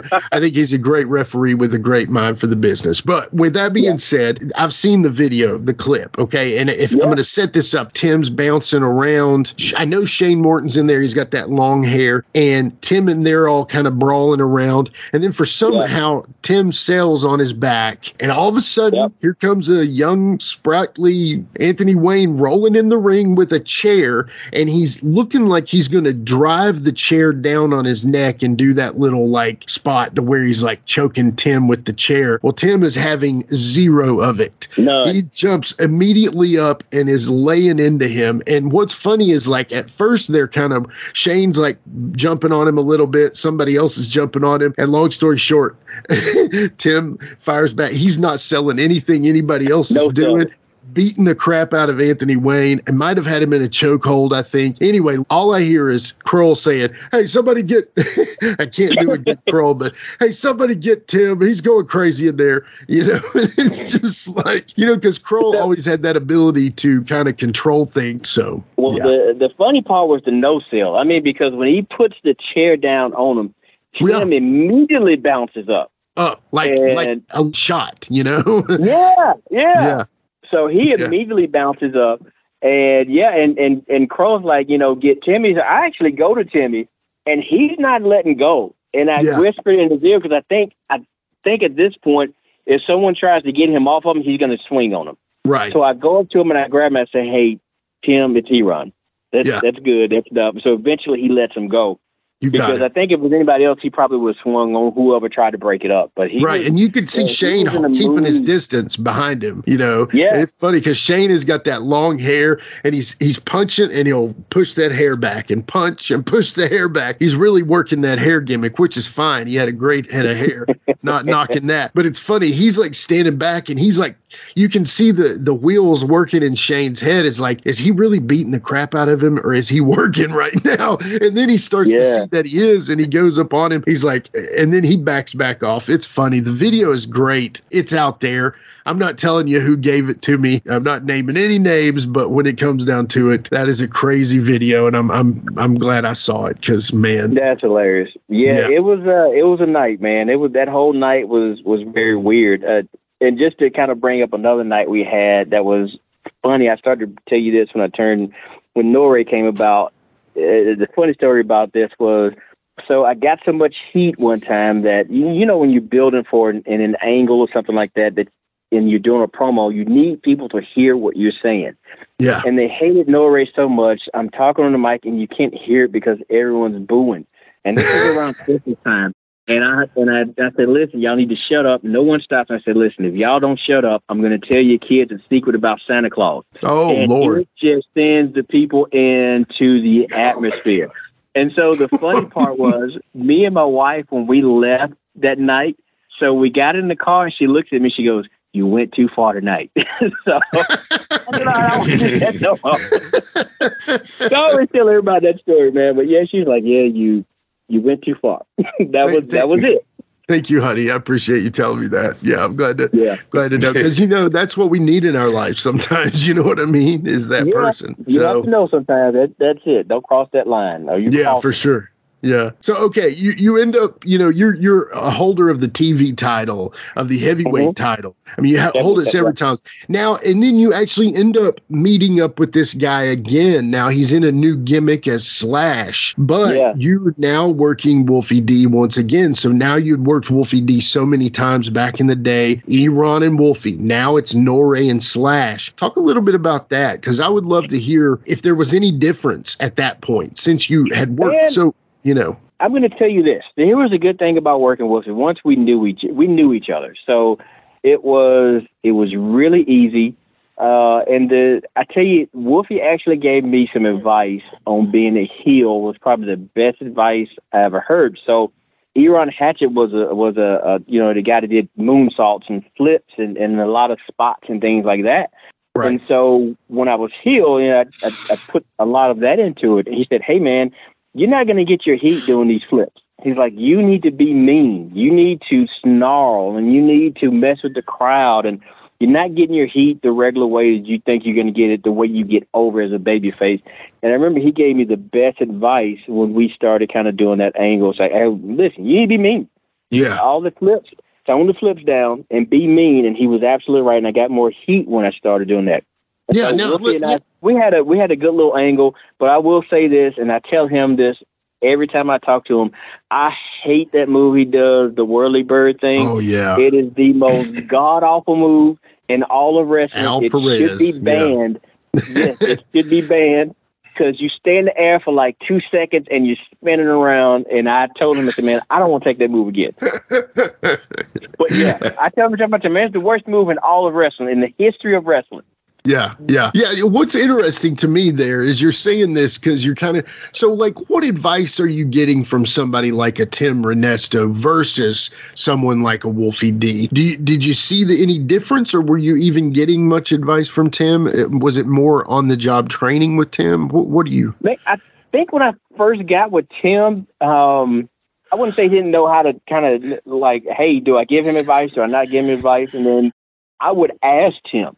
So Tim would assume that I always knew, what I need to do in certain situations.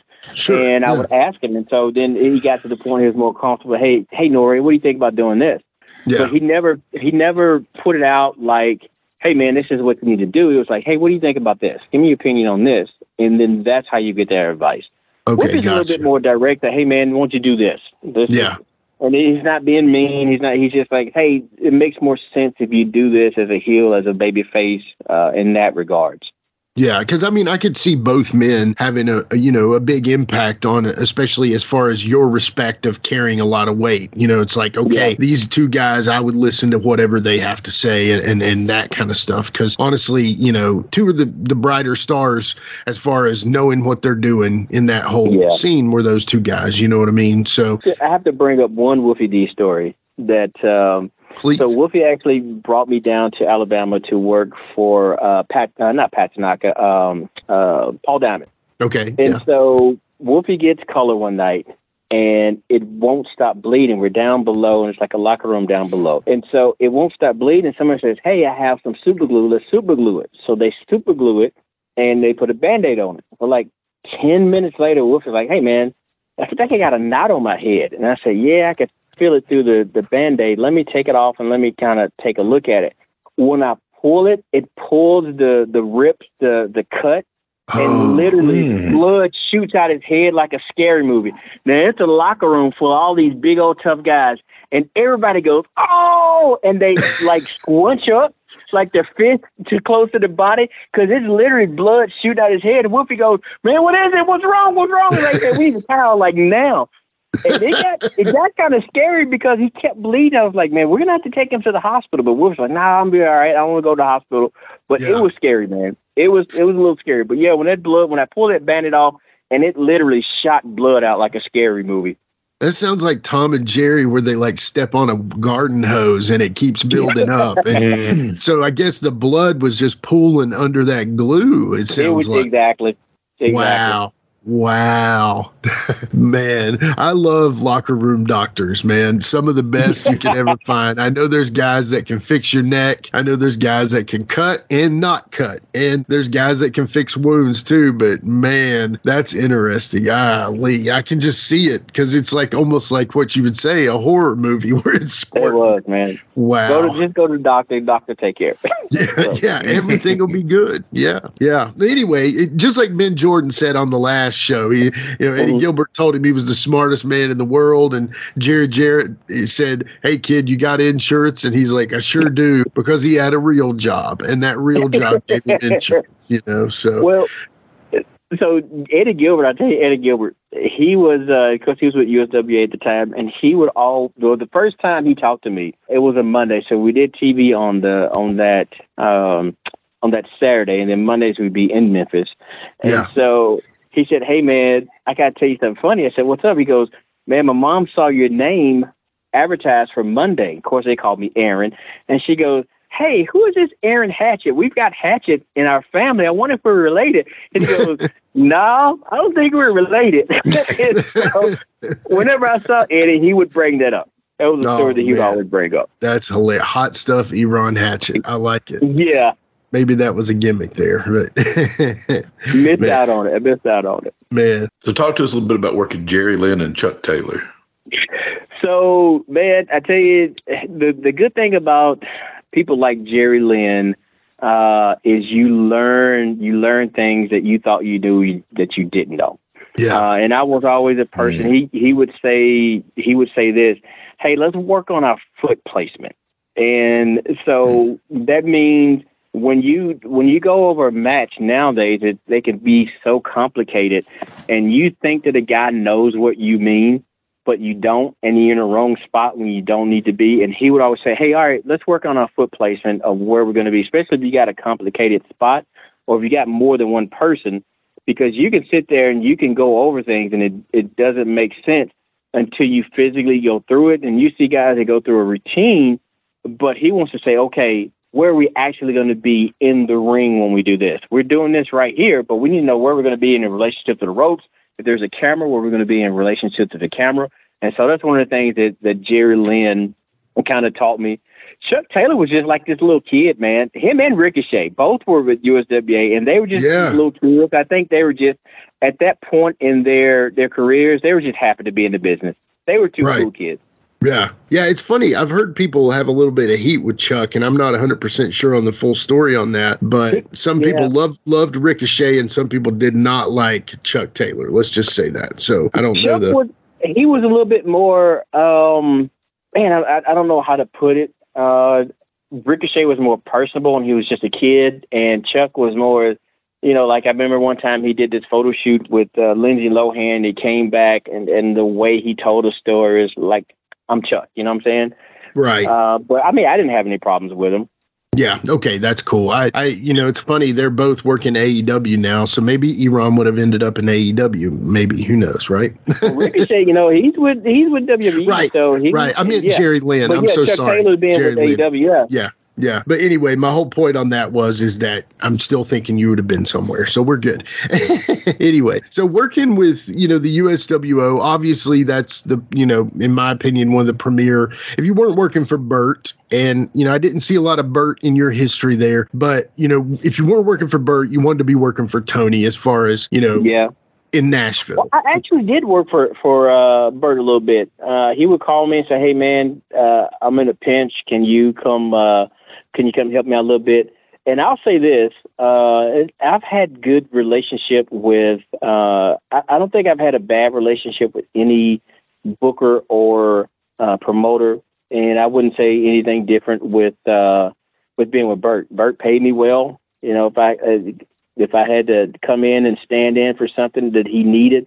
I remember one time we was going to, I want to say Indiana, and it was me and Bully Douglas against Chris Harris and James Storm, and say, hey, man, can you help me out? I was like, yeah, man, I'm here. Let's do it. That's awesome. So, yeah. I never had any issues with Burt. Burt was always great with me. I can't say anything bad about any promoter. They've never treated me bad. That's cool. Well, the whole point of that little statement I made, and I'm glad you filled that in there, actually, because that's a good question. I didn't even think I needed to ask, and I'm glad I did. But leading into working in Millersville at Saw, and personally, I think the world of Tony Falk. When it comes down to it, though, my favorite guy I ever worked for as a whole is TJ Weatherby. And working at Millersville at Saw, you started even straight into like a TV title angle with a guy named Damian Adams, and you worked a long feud with him. Now, talk a little bit about going out to Millersville and working out there with those guys. I like Millersville. I like the setting of it. I like the way it was set up as far as the production value. You can tell that Kroll really wanted to do so, and TJ. And TJ was great, by the way, if anybody that hadn't had any time with TJ. But I love the way it was set up. It was a little sweat box, but it was awesome. It was. It could be a little sweat box, especially in the back. Yeah, for sure. And it's kind of cramped in the back, but as far as doing a TV platform, it had a good little setup there. So I enjoyed my time going to Millersville. I really like Millersville, and mainly because you got to like the people you're around. I liked everybody that I was around. Yeah, it was a great crew, and like I said, I loved working for TJ. I came in working for Porter, though, so it was all up after that. I always joke, and not knocking Porter as a whole. He gave me my chance, but I think Porter thought we were working USWA TV and nobody had to get paid. But anyway, we'll get off of that and go on to something else. But anyway, working at Saw, I always had a blast out there. TJ gave me a lot of opportunities and actually paid me to do it, which was surprising, Yeah. And just a good guy. And it was always such a good little crowd that it was kind of like a little mini Columbia out there. You know what I mean?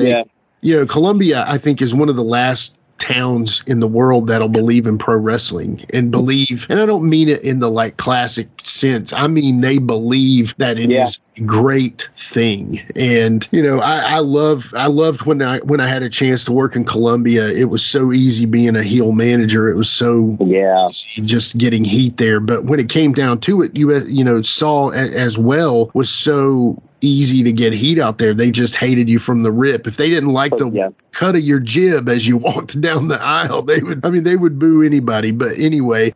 All right, talk to us about working a heavyweight title feud against former guest of the show, Jeff Daniels. Man, Jeff is cool. I knew Jeff from back in the USWA days, and when I saw him, I hadn't seen him for a while. And so I remember the first thing he goes like, "Hey man, I got this spot I want to do. I think you're the only one who could do it. We need to do this spot." And it was basically us doing a double crossbody, but we both are literally horizontal and we push off each other. Yeah. And we had we had fun with our little angle. We had a great time with it. Jeff has always been that type of guy though, that it's you know, it's easy to get along with him. He'll do anything I ask him to do. If I wanted to do like a you know, flippity flop type of spot, he was good to do with. Jeff was one of those guys before I even got with USWA, and I remember seeing him on TV wrestle. So meeting him and getting with him in person was great. I enjoyed that time with him, and we probably had I think we did an angle for about 6 months, so we got to work together quite a bit. Yeah, that was a great feud. I've heard many stories about that feud, about how well that went, and it's Jeff to me seems like one of those guys that if you can't get along with Jeff, sometimes it might be your fault. And again, I know Jeff comes with his own circumstances. He believes in himself, and there's nothing wrong with that. But sometimes, you know, maybe disagreements happen. But when it comes down to it, I think Jeff's been always great to me. I met him the very first time I met him was at a benefit. And I can't remember if it was a Charming Charles benefit or if it was another benefit that I worked. I managed Plunky and Dyron and some guys. But long story short, Jeff, my always thing is if I can make the guy laugh, I knew I could talk to him more. But at the same time, if I didn't make him laugh, sometimes I just would leave him alone because I didn't want to bug him. Wow. But I made Jeff laugh, and it was cool from then on. It was just, you know, it seemed like, okay, well, he's at least going to put up with my ignorant ways, you know. Jeff was a good guy. He was never, you know, standoffish or anything like that. Even before I met him, he always was very approachable. Yeah. And, you know, one of the classic feuds in the Smoky Mountain is the spot where they pull off the Rock and Roll Express are in the ring, and there's a spot where the Heavenly Bodies have a sheet, and it's a sheet over Arn Anderson. And I think Bobby Eaton's there with them, and they pull the sheet off of Arn, and Arn's standing there, and the Rock and Roll's like, look who we got. We've never liked each other ever, but we've got Arn Anderson. Well, you know who was in the ring that had just wrestled the Rock and Roll Express? Who? Jeff Daniels. So isn't that cool? I mean, Jeff, if you look at the only, you know, two of the guys that I really compare their resumes to, well, three, I should say, would be, you know, especially the guys that really ran through those early territories were Jeff Daniels and Tommy Heggie. You know what I mean? Yeah. Dante and Jeff have a very similar resume, and it's not something they're sitting there telling you. I can pull it up and show you. I can show you an image of who they've worked. I mean, Tommy Heggie and Jeff Daniels have a great resume. Ben Jordan as well. Ben's got a great resume. You just look at their past match history, and it's just amazing. And I just love seeing that whenever you're going down this list and be like, man, oh my gosh. And I think when we started talking to Jeff was the guy that you didn't even need to interview him. He just was telling the stories. And I think he says, well, I started out when working with Bob Sweetan, and I'm like, holy crap, man. That's how I knew that was going to be a good interview, because Jeff just was like, anytime anybody brings up somebody's name like Bob Sweetan, are you kidding me? It's going to be a good interview after that. So, but anyway. No, man, I love Jeff. And Dominique. Dominique was good to me too. Oh, great manager. She took a chopping block from me, And it was actually Jeff's idea. It's like, hey, man, why don't you hit down with this chopper block? Are you sure? Like, are you sure? Yeah. You must have not seen my very early arm drags. I'm kind of stiff, kid. Yeah. Anyway, well, yeah, that's awesome, man. So this is kind of leading up to really you and I starting to get to know one another. Yeah. And we're really working together. We'd worked together some here and there, but this is when we all kind of come together. And in my personal favorite time was working for NWA Saw. And one of the best moments of my wrestling time was I got to do color commentary for a Hero Killers match against, I believe it was Hammerjack and Kevin Weatherby. It could have been just the Weatherbys. I can't remember, but Hot Rod didn't make it that night. And Pearl comes to me, he was like, hey, would you like to do color commentary with Jack? I don't have anything else for you tonight. Do you want to do that? I'm like, yeah, I definitely want to do that. That was a lifelong wish of mine to be doing color commentary. And that's why I do a podcast, I guess. But anyway, that was just so fun. And I walked up to Tim. I walked up to you and Tim after that. And I would always go to you first because I felt like you had a little bit of a warmer greeting with you. And I said, man, I just called y'all's match. I hope I did you right. And you were like, oh, I'm sure you did fine. And Tim was just like, why are you talking to me? Again, not in a bad way, but it was like, kid, I don't care about your stupid commentary. Like I wondered if my match was good or we just told a story. That's my important part. But yeah, you brought up names like the Weatherbys and we brought up TJ. Obviously, you worked two of the better tag teams in that crew of Team IOU and the Weatherbys. Yeah. What I would love to hear your thoughts on both teams, actually. See, I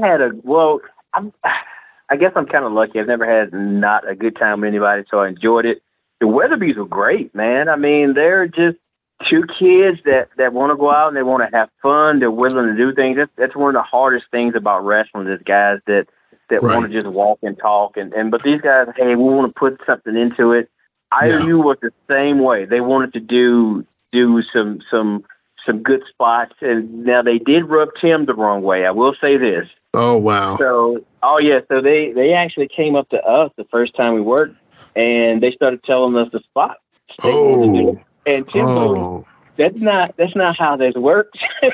Oh, man. And I think at the time, Tim had like 30 plus years in. I had 20 years. And I'm like, I didn't have a problem with it. I didn't feel disrespected. I just felt there was two guys come up and say, hey, excited. These are the spots we want to do. Tim did not like it. He was not entertaining that. Yeah. No. It was, and he literally goes, man, I'm not taking anything. And I was like, all right, I will take all of the gimmick. I'll take we got the heat, and when they did the comeback, I'll take the big bumps and all that stuff. At the end of the match, the finish was, I think I was shooting Kerry off into the ropes, and Tim had the saws that he used, and he whacked him in the back. Oh, and I mean, when I say he whacked him so hard. When we get to the back, I say, hey, man, let me see your back and see how bad it is. There's little saw teeth marks, like the shape of the saw, like you got the flat part, the straight part, and then it comes around to the saw, and it's like, bro, we got to put this on it before this gets infected, man. This is bad. But Tim was hot.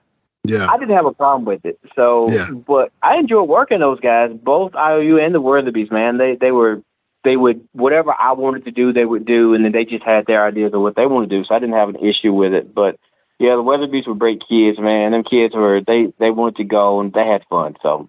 Man, Kevin and Cody could do anything you wanted them to in the ring. They were so talented. And I've said this before, and I'll say it again. I think Kevin really took the business seriously. Cody, I think, was so talented, he really didn't need to take it seriously. And, if he would have committed to the business like Kevin did, I could easily see them still, them being one of the great tag teams, honestly, because, and I'm not knocking other tag teams. I'm just saying they were just a great brother. You could just tell they were brothers, and they were a real tag team. And like I said, Cody could jump out of the building. Kevin could too, but Kevin also could put the A's and the B's together on the mat a little more, and then the Team IOU, like I've said this to Jared, it's one of the most original ideas of a boy and his dog, and then it kind of evolved. But at that time, it was very much a boy and his dog. And Iggy and I'd worked with Kevin Weatherby. I'd worked with Iggy. I'd worked with Kerry Awful from the start at Porter's. And then most of those guys stage a big walkout, and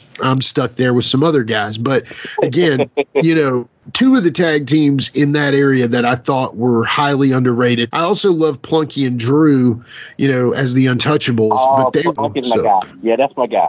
Yeah, great tag teams. And really, I mean, if you look at those three tag teams right there alone, that's a very promising look for what Nashville, wrestling could have held. And, so I'm sure being where you and Tim at that point were the well-oiled team and you guys were the deep in the career veterans, I'm sure you could at least respect the fact that, okay, maybe if we pass the torch tonight, it would at least go to somebody worthwhile. You know what I mean? Exactly. No. Yeah. I've never had a problem, but I didn't come up that way where I ever had a problem with passing that or doing a job. Or right. It's a business and you got to look at it that way. I never felt, my ego never got into it. I remember when at one point there's a guy, Dan the Man, that was coming up and they wanted to do some stuff with him. And I said, okay, I want to put the title on him. And this was actually in Madison. And we did a deal that said, hey, we want to put on him. I said, we're going to do this, but we're going to do this a little level up. We're going to almost do this like a pay-per-view. We're not going to have a singles match for like 4 months. And we had a big long angle that long, and it was when we had Hot Rod that was a baby face, and we turned him heel where we paid him off to attack Dan, and it culminated in one night where I put Dan over for the title. But it was like a big, huge night there. It's probably one of the biggest nights they've had there, and it just was it was a great match. If you can look that up on YouTube, the crowd was into it.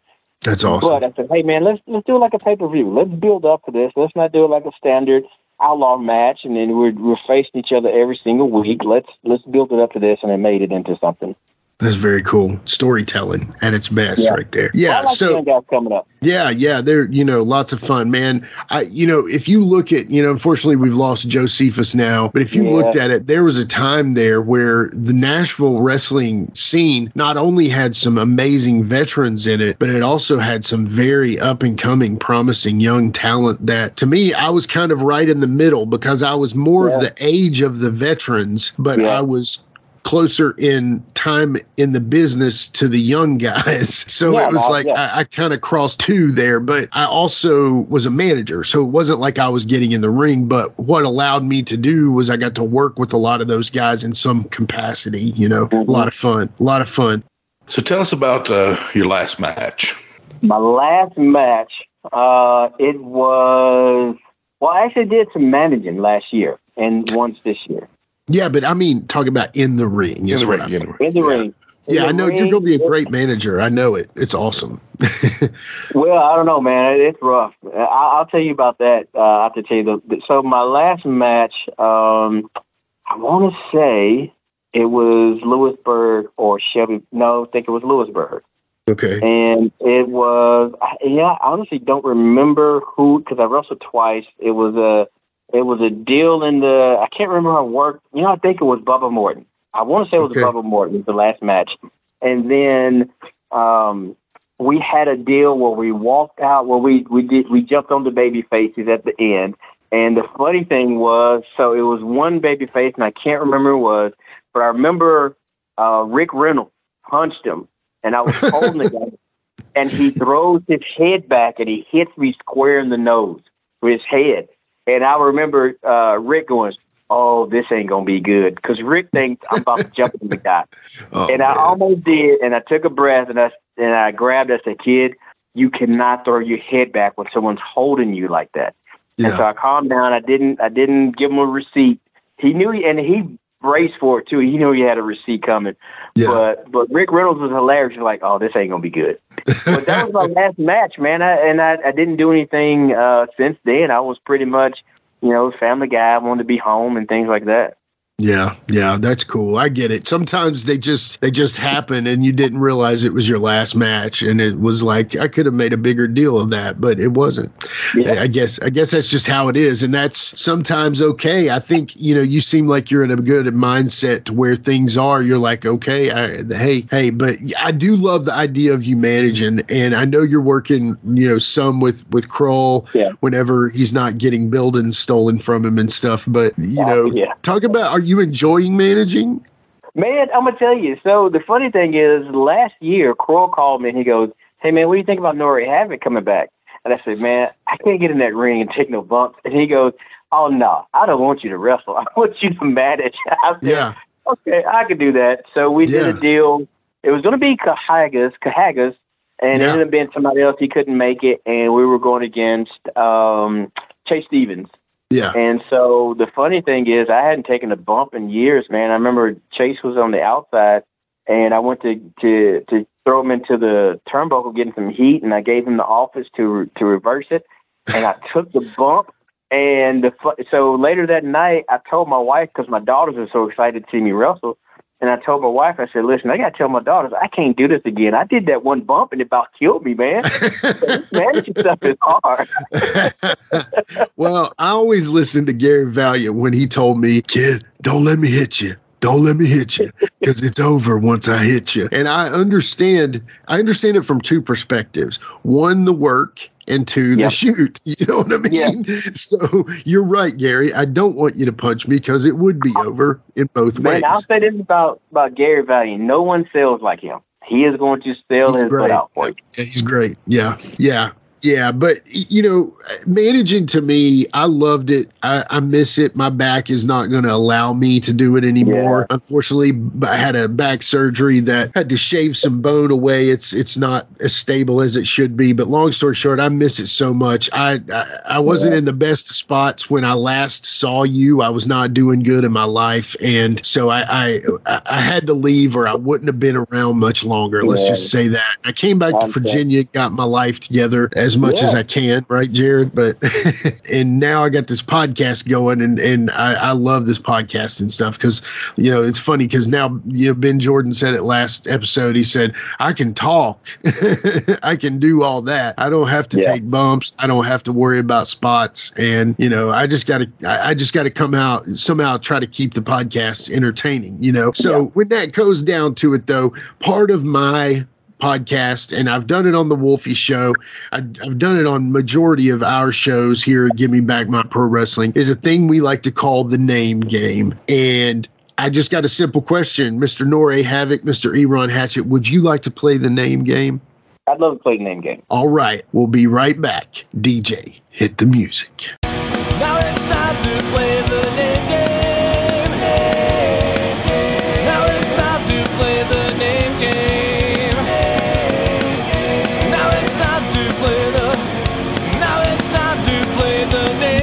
All right, we are back with Eron Hatchett. We're playing the name game. And Eron, I tell you, the very first name you got to ask, it's got to be on there, is Mr. Jerry Jarrett.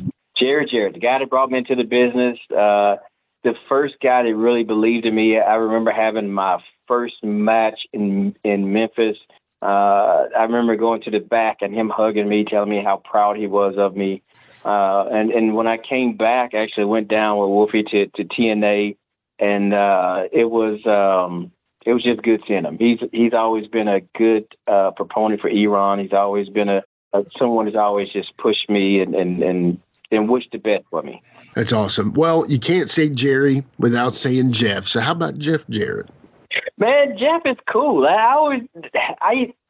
So me and Jeff and his younger brother Jason would work out. And I would mess with Jeff, because I knew Jeff was juicing. And we worked out one time, and we were working back. And I think he took like a 25-pound plate and tied it to our waist.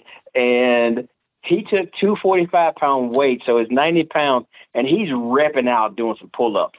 And I looked at his brother Jason, and I just gave him this smirk like, man, he's on something. Jeff is cool. He's pretty laid back. He's chilled. He's I don't have anything bad to say about Jeff. And that's always a plus. If you don't have anything bad to say about it, no need to make anything up, right? I mean, so. Yeah, but then again, I mean, I wasn't at the level he was, and maybe some people that's at that level that may have some issues with it. But no, he's always been great to me. Yeah, I understand. Definitely. Well, the next guy is Jerry Lawler. I think the one person, if I think into wrestling, that didn't like me, it's Jerry Lawler. Wow, really? I don't think Jerry Lawler liked me, and I had my suspicions. Well, one thing is, so I wasn't a giant, so I wasn't someone he could beat. So it didn't make sense. You know, he wants giants so he can beat them. But I don't think he ever liked that I called him, I just called him Jarrett, or sometimes just Lawler. But I would call Jarrett Mr. Jarrett, because I gave him that respect. He's the guy that brought me into the business. Yeah. He looked out for me. And so I would always just, call Lawler either Lawler or Jarrett. I didn't call him Mr. Lawler. I would call him Mr. Jarrett. In fact, I remember one night in Evansville, Indiana, man, he came out and he got on to me and I want to say it was Jamie. He was like, man, how long did you guys go? And he was just berating us. I'm like, you told us to go 12 minutes. We went 11, 13 minutes, whatever the case. So it was around 12. And I just got the feeling that he never liked me. But I will tell one funny story about him. Please. We were at the Louisville Gardens. And so the way Louisville is, you got the dressing rooms, the locker rooms downstairs. Yeah. And I can't remember who came to me, but I'm in the big locker room, and they said, hey, man, you got to come out and see this. And so I said, what? And I step outside, and there's Lawler and Macho Man Randy Savage having a conversation. They're across the hall from each other, and Lawler's standing there butt naked. And I go, what? And they're having this conversation, man. I said, all right. Just go back into the locker room, man. But it was hilarious. Oh, my God. That's a lot. That is just, yeah, the king in all his glory, and let's just say. Yeah, so. And all the king and all his majesty. But he had no shame, man. He had no shame. It's funny. I've heard stories about Dusty Rhodes like that, too. How Dusty would have a T-shirt on and his boots or something, be walking around just halfway naked, man. I mean, yeah. Let's just say this. I don't want to see Jerry the King, Dusty Rhodes, or anybody like that naked. I never do, want to, don't have any desire for that. But let's just say King may be in a little bit what you call better shape than Dusty. And, it's just, I don't know. I don't want to see a big fat man naked. I just don't, man. I'm sorry. I mean, again, with the disclaimer saying that I don't want to see any man naked or really anybody naked at this point. Exactly. Yeah. But you definitely want to see that. But it was pretty funny. That is hilarious, man. Okay, so was Macho Man just no-selling it, just talking away like nothing was going on? They're just having a regular conversation. Wow. And I'm like, I guess this is normal. Maybe they got that type of relationship. I don't know. But, Jerry, I find myself not looking down, okay? All right. How about Moondogs? Moondog. Okay, so I will tell you at USWA, me and Larry were on the Moondogs, man. The funny thing is, he would smoke cigars. And so I would tell him, yeah, man, I smoke cigars. I didn't smoke cigars. I just wanted to fit in. Sure. So we would sit in the locker room, and we would smoke cigars, sweet cigars, like Swisher Sweets and Black and Mild. Yeah. And so I was like Clinton. I wouldn't inhale. Because I wanted to fit in with Larry. So, man, they were great. And when you're in the ring with them, it's hilarious because they were baby faces. And I remember they made the save, and they did the barking thing, the roof, roof. And it really scares you because you're like, hey, man, are they for real? And then after just being in the back with them, talking to them. But they were so good at their gimmick, man. It made you think that this was real. Yeah. Spotty, man. Wow. I wish I could have met him. That would have been great. Yeah. They always carried that cow femur around too. I mean, it's a believable look and gimmick. And honestly, I'm glad that since there's no true original Moondog around anymore, Right, yeah. I'm glad nobody's really totally doing that gimmick, but that's just such a cool gimmick, always was. And I know it means so much to Memphis and the Memphis fans because, you know, the Moondogs that I know of course, was Spotty. I think it was Rex. We would see them wrestling at WWE and stuff. And Spot. I think they had Spot. Yeah, Spot. Yep. And, you know, to me, I think of those, but I know that they really made their name and really became what they were because of Memphis. So, yeah, so cool. And of course, Larry Latham and Wayne Ferris and that tag team and stuff. So the Blonde Bombers. All right. We mentioned him earlier, and he's, there's probably many words been said about this guy, but just give us a few about Jamie Dundee. Jamie Dundee, man, my best match ever was with Jamie Dundee. I think our first match, we got in the back and we hugged each other for about 5 to 7 minutes. It was that good of a match. And for whatever reason, man, when me and Jamie worked, for whatever reason, Jamie clicked with me. That I think I had my better self as far as in the ring or working with Jamie. Now, Jamie. Yeah. So you got to kind of take the good with the bad. And, when you be around Jamie, like I said, he's usually going 100, but when you settle down, he's a great guy. But I will tell you one time that he made Tom Burton mad. It was a match. They were on top. They were last. It was their main event, and Jamie was late. I mean, it was like 8:30 when he showed up, and so he said, "Man, I was running late, and I stopped at to McDonald's and got these cheeseburgers." So Tom was upset, and Tom is a shooter, and Sean was like, "I'm gonna blow him up." Sure enough, man, he blows him up, and they get to the back, and Jamie immediately throws up all those cheeseburgers, and it just smelled like rancid Cheetos. It was probably the worst smell I've ever smelled in my life, but it was funny. I can't imagine. I'll tell you one other story about Jamie. I kind of hate to say this because I don't want to say anything ill as far as, you know, Jamie and things that he's done, but I have to say this story because it goes to my because I was very naive. And I remember one night he was there and he said, "Yeah, man, I was up to like 12, 1 o'clock doing bumps." And I go, "Man, where were you wrestling that you were taking bumps at 12, 1 o'clock?" And he put his hand on my shoulder and he goes, "Eron, I was doing cocaine." Yeah. I could just see the face he was making too. Like, Eron. And I can't imagine Tom Burton and Jamie's voice going at each other too. It's both, you know, deep and scraggly. Oh man. Okay, this next one on the list. So I'm going to do a little bit of an impersonation, but please, no one out there, don't judge me on this, okay?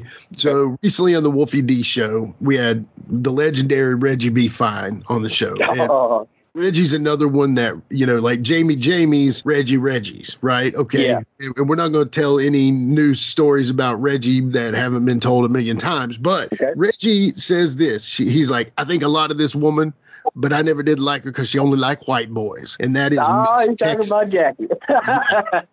I already know that. Yeah. He's talking about Miss Texas. Yeah. So can I talk about Jackie? Please, yeah. That's who I so Jackie and I were close. She was like a big sister to me. We always rode together because she didn't drive. I can't remember the reason why. It was like she didn't want to drive. It was the thing that she didn't want to drive. Yeah. So we always rode together, man. And she would always we would stop at McDonald's before we would go to the show, and she would always get the exact same thing. She would get a Big Mac, a large coffee, and fries. Every single time. She never deviated from it. But when I first met her, I thought I wasn't going to like her. And I thought I couldn't be more wrong when you meet her. And she was just, she was my big sister. Okay. And I remember one time we had TV on Saturday, and it was like on Wednesday we were going to be in Evansville, and before. So we was in Louisville, we was going to Evansville, but we went to like shopping beforehand. And so this was like 1993, 94, and they didn't really have like divas back then. Right. But we stopped to go shopping, and she got this tight dress. And she goes, "Eron, what do you think about this dress?" I said, "Jackie, they're not going to let you wear it on TV Saturday." And again, this is before they had the divas and all this stuff. Right. Man, she wore it on TV that Saturday. I was like, I cannot believe they let you wear that dress. But yeah, now Jack is wonderful, man. She is definitely one of my favorite people. Yeah, I think honestly, if you're thinking about we talked about the men's and all too often the men get brought up as a Mount Rushmore and that kind of thing. And, you bring up the Mount Rushmore of this, the Mount Rushmore of that. If you have a women's Mount Rushmore, you've already named like two of the Mount Rushmore women, honestly. Yeah. And Miss Jackie and Scary Sherry Martel. We can argue about the other two all day long. It doesn't really matter. But when it comes down to it, you got to put those two on that list because she was great then, but then she turned into even more when she got into WWF, all the stuff that she did. She was so good and so talented and just there was no joke as to why she was there. It was obvious, So she's very humble. She is just the sweetest person in the back. You can tell that. You can just tell that she's just a good person. So, yeah. Anyway, all right. Well, that was it wasn't a Reggie B. Fine. He wasn't on the list. It was Miss Texas. So you got it right. When you said because why he didn't like her, I knew you were talking. Well, he didn't say it that way exactly, but I was kind of paraphrasing what he said, let's just say. And he said she never would, you know what I'm saying. Anyway. He was jealous. He was just jealous. Hey, Reggie was cool, man. Reggie he was a cool dude, man. Yeah, exactly. I haven't known him long, but he calls me Jimmy Kimmel. And, what's even cooler, man, is he's coming out with a podcast soon with my buddy Gene Jackson. And I'll pat myself a little bit on the back. I actually helped put that together just a little bit. Gene took the ball. I'm excited because Gene's one of the OG podcasters. He's been doing it since they were doing it, like in 2008 and stuff. And, Reggie was like, Jimmy Kimmel, I want a podcast. I want to write a book. And I'm like, I got a guy that can do a podcast. I can't help you write a book, but I know somebody that will do a podcast with you for sure. Yeah. I'm happy to say it's going to be called Real Talk with Reggie B. Fine coming soon. Y'all look out. Be excited. Okay. All right. The next guy. Very cool. And Gene's awesome. He'll be great at it. Can I say one? I'm going to say one thing. Please. Just a female Rushmore. There is one person I'm going to put on a female Rushmore because she was a personal favorite of mine and probably my favorite person in all of wrestling, and that's Christine Jarrett. And I gotta tell why, because everybody was wondering, what was the connection between you two? So I got to start with them because I knew her nephew. Yeah. But here's where she became my favorite person was one week I took Billy Travis somewhere, and she found out about it the next week. And I remember I came to the match, and she said, hey, you want to go put your bags down? I need to talk to you. So I put my bag down, and she takes me to this room. And so Corsica Joe and his wife used to work there, and then they would count the money. And it's like thousands of dollars just sitting on this table. And it's like 4 people in this room. And she has all these people leave the room, and it's just me and her and the money. And she lays into me. And she basically says, hey, you need to decide right now who you need to be associated with in this business because there are people that are going to bring you down. Wow. And it's just people that will try to talk to you as if they're better than you because they've done things but she talked to me because she cared about me and she wanted to see me succeed. And it's just like a mother or grandmother getting on to you like, hey, don't do this. And it's because I love you. I care about you. And from that day on, she became my favorite person in wrestling. She's not a wrestler. Yeah. She was always, for every match, she always, at the fairgrounds, she was there to say, hey, man, I love your match. I'm so proud of you and what you're doing. And you know what's crazy about that? If I'm not mistaken, she took the tickets at the sports arena, right? She was the ticket taker for a while. Well, actually, Corsica Joe's wife, I can't remember her name. She would take the tickets and somebody noticed that. Well, she greeted everybody. She basically like a greeter. She greeted everybody coming in. Wow, it's like church or Walmart, Exactly. It's like church and Walmart. You're always going to have a good greeter there. So, yeah, that's funny. That's awesome. Well, if you're going to get greeted to the show, I mean, that's, to veer off a little bit, you brought it up. I'll step away from the name game. How was it working at the fairgrounds, man? How did you enjoy that? Oh, man. The only thing I didn't like about the fairgrounds for somebody like me was the ropes because they had these old ropes that had like, hose, like water hose. Yeah. And so when you have to do stuff off the ropes like me, and I'm doing jumping and things like that, it made it hard. But working at the fairgrounds, man, it was for someone who grew up in Nashville, it was a dream. Oh, I'm sure. Yeah. And like I said earlier, my time there was really good timing and luck. That when I was with the Jarretts is when they had to deal with WWF, and they're sending all these guys down, Macho Man, The Undertaker, Lex Luger, Big Boss Man. I mean, Luger, Yokozuna, they sent Shawn Michaels down, X-Pac. I remember X-Pac. I told him a spot that Brian wanted to do. I told Brian a spot that X-Pac asked him to tell him to do. And he was like, man, I can't do this. Who you think I am, PG-13? And I thought it was hilarious. That is funny. So I was lucky, man, that I was there at that time. So the houses were always good. The bleachers were out, as you say. Yeah, exactly. Yeah, because I know that was how you could tell if it was going to be a really good box office is if the bleachers were out, and if the bleachers were, and not every place could, not every promotion on after that could ever put people in the bleachers all the time. So, a lot of time. One night they had to turn people away, and they said, this is what it used to be like in the 80s. And I was like, wow. That's awesome. Yeah, that's awesome, man. I never got to work there. I was close, man. It was so close, but never happened. But anyway, on to the next one. And this one is, an interesting one to bring up because I do want to hear a little bit about this. And if you don't want to go into all of it, that's fine. But especially about the Scorpion, Pete Cannon. Oh, Pete. Yeah. So Pete was Pete Cannon and Camille.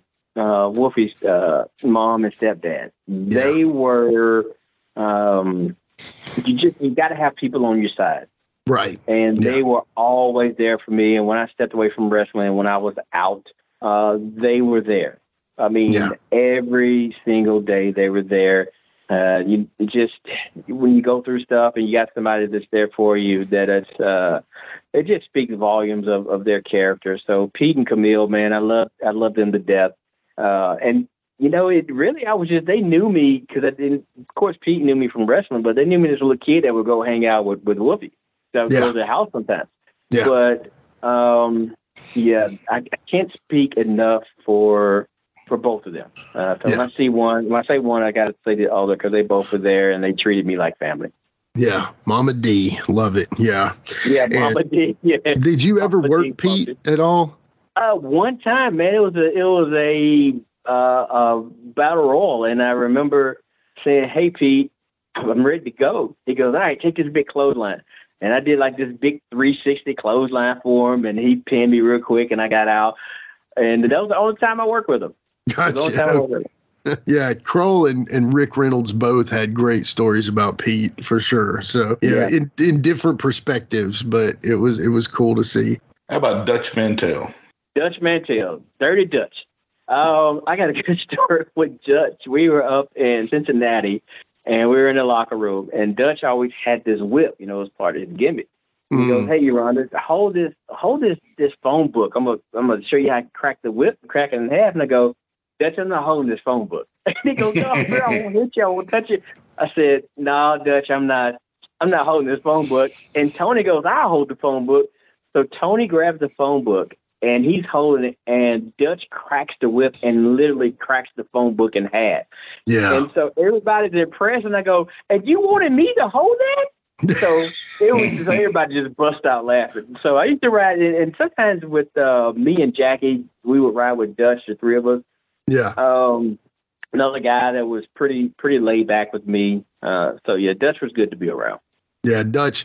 I got to manage Dutch a couple times, and I got to manage against Dutch once, and then I managed Dutch a second time, I guess, because he said I was worth a damn. So, but do you remember me doing the Omar gimmick at all before I did Jimmy? Okay, I didn't know if I had done that around you or not. Okay, so I'm doing that gimmick, and he looks at me. He didn't see me because I didn't always wear the gall, as they call it, the whole deal, and until it was time to go, because a lot of times it gave me a little bit of incognito, that kind of thing. And so I put all that on, and then I would go out there and I'd be a different guy. So when it comes down to it, I put all that on, and Dutch is looking at me, and we're at some spot. I say spot show. We're at a spot show for Porter. Was just, he paid you to go to this one. We're working somewhere, maybe in Kentucky. I can't remember. And Dutch looks me up and he looks me down. He looks me up. He looks me down. He's like scratching his chin. He said, he said, kid, you're all right. You're all right. But that gimmick ain't working. And really? And I said, what do you mean, Dutch? And he was like, you're not, it doesn't look right on you. And I said, okay, I respect that. And so that was kind of the start of the process. Now, Kroll actually made this decision and took it off of me, which actually was a heavy thing for me at the time, but it really worked. And then I managed him against Lawler in another show in Kentucky, and I actually helped him to the car, carried his bag for him, did, kind of the rookie type stuff for him. And I was still doing the Omar gimmick. The coolest thing was in the match, and I know it was a rib on me, but he iggied me probably 15 times. I'm really? Not kidding. He would get in a lockup with Lawler, Iggy, and I would jump up on the ropes, distract the ref, and they would do a little something. The two things that are the greatest things that night, though, is I end up turning heel on Dutch, and again, he and Lawler run me off. And so I took a punch from Lawler, which is the greatest punch in all of wrestling. Let's just be honest. I'll agree that. Yeah. And the second thing is I took a bullwhip shot from Dutch. Now, really? He didn't actually touch me with it. He didn't even touch. He cracked it, and he said, "Now, kid, when I do this, you're going to have to run like you're a scalded dog." And I did. And I remembered the first time we worked together, he chewed somebody out who just like did a bump and laid there when he's cracking that whip. He was like, "If I had somebody with a whip on me, I would be running like I robbed a bank." Yeah. He's like, "Why did you just lay there?" And I was just glad it wasn't me that he was chewing out. But the second time he cracks that whip on me, and I'm out of that ring like nobody's business, because Lawler had knocked me out technically. You know what I'm saying? Yeah. And then he cracks that whip, and I'm out of there. So the whip crack woke me up basically, and I run out of there, holding my head and holding my butt and everything. And that was that. I was like, all the stuff that I felt like I'd earned with Porter that night. I think he paid me back in full, because it wasn't much longer I worked for him and Bert. But when it came down to it, man, I was like, holy crap. And they came to me that night and they were like, "Are you want to manage Dutch tonight?" And I'm like, "Yes, I'll manage Dutch." Who's he working? Jerry Lawler. And I'm like, "Are you kidding me?" Yeah. I said, "Are you sure that I'm ready for this?" Just being real, And they were like, "Oh, you'll be fine." Yeah. Yeah. But I'll never forget those 15 Iggies, because if you think about it, on a regular size ring, and I'm not talking about the USWO, saw rings, the regular apron, like stepping up. 24? Yeah, stepping up on the apron, stepping down, stepping up. It was a bit of a task, and he's Iggying me 20 times, and it was hilarious. I know it had to be a rib, because if not, I mean, there's no reason to Iggy somebody 20 times, and it was hilarious. Yeah, and it's fine because it was hilarious. But that match, I paid it off because I took a punch from Lawler, and he slaps his ribs, and he didn't even, he barely touched me. It was just so beautiful. And anyway, sorry, I've took over your show. No. Man, Dutch is great. Yeah. The next one on the list, I'm gonna jump off this. The next one on the list I got to bring up is Reno Riggins. Reno. Yeah, man. My first pair of boots I bought from Reno. Wow. Because I used to do the shooter gimmick, and I had the kick pads and the shooter boots because it was just easy for me to jump around. But now Reno goes back till 1993, 1992, I think, when I first met Reno. Yeah. And I remember one time with USWA, I saw he was doing this it was a Tatsu gimmick. It was a Japanese gimmick, and he was working, I want to say it was Tatanka they sent down. Okay. And I saw him do a spot that I stole and I used to this day, and it was one of the greatest spots to me at the time I hadn't seen before. So I used to steal stuff from Reno. It's like, man, when you see something good, you got to steal it. So I just steal gimmicks from Reno. Yeah, Reno's, man. And he's real easy to get along with, and he's great in the back. He has a lot of knowledge of what's going on, and he's been everywhere. Yeah, literally everywhere. Worked everyone. Yep. Ric Flair, he did the bill to Ric Flair. Yeah, so anyway, yeah. And so Reno's awesome, man. I've learned a lot from Reno, and we're gonna have him on the show soon. So can't wait to talk to him. He's a great interview and a great guy. Yeah. The next one is on the list here, and we did talk about Tim a lot during talking about the hero killers. But the one guy we didn't really bring up as much, and I would love to hear a little bit more, is about Devon Day. Devon Day, yeah. Man, I love Devon to death. So Devon, like I said, when I did the hero killers, I called him first draft choice. He was the guy that I wanted with me. He was going to be the right-hand man. I remember one time he was doing a promo, and I was on the other side of the wall, and it was someone talking. I can't remember who it was, and he just goes, "Enough." And I remember I perked up and started listening, and he did one of the greatest promo I've heard him done. So Devon, and when Devon passed, man, it was hurtful, I would say. Yeah. And especially, for a while because I got out of wrestling. I remember I hadn't seen Devon probably for about 3 years, and of all places, I was in Santa Claus, Indiana at Holiday World, and I hear somebody scream my name around, and I turn around, and it's Devon.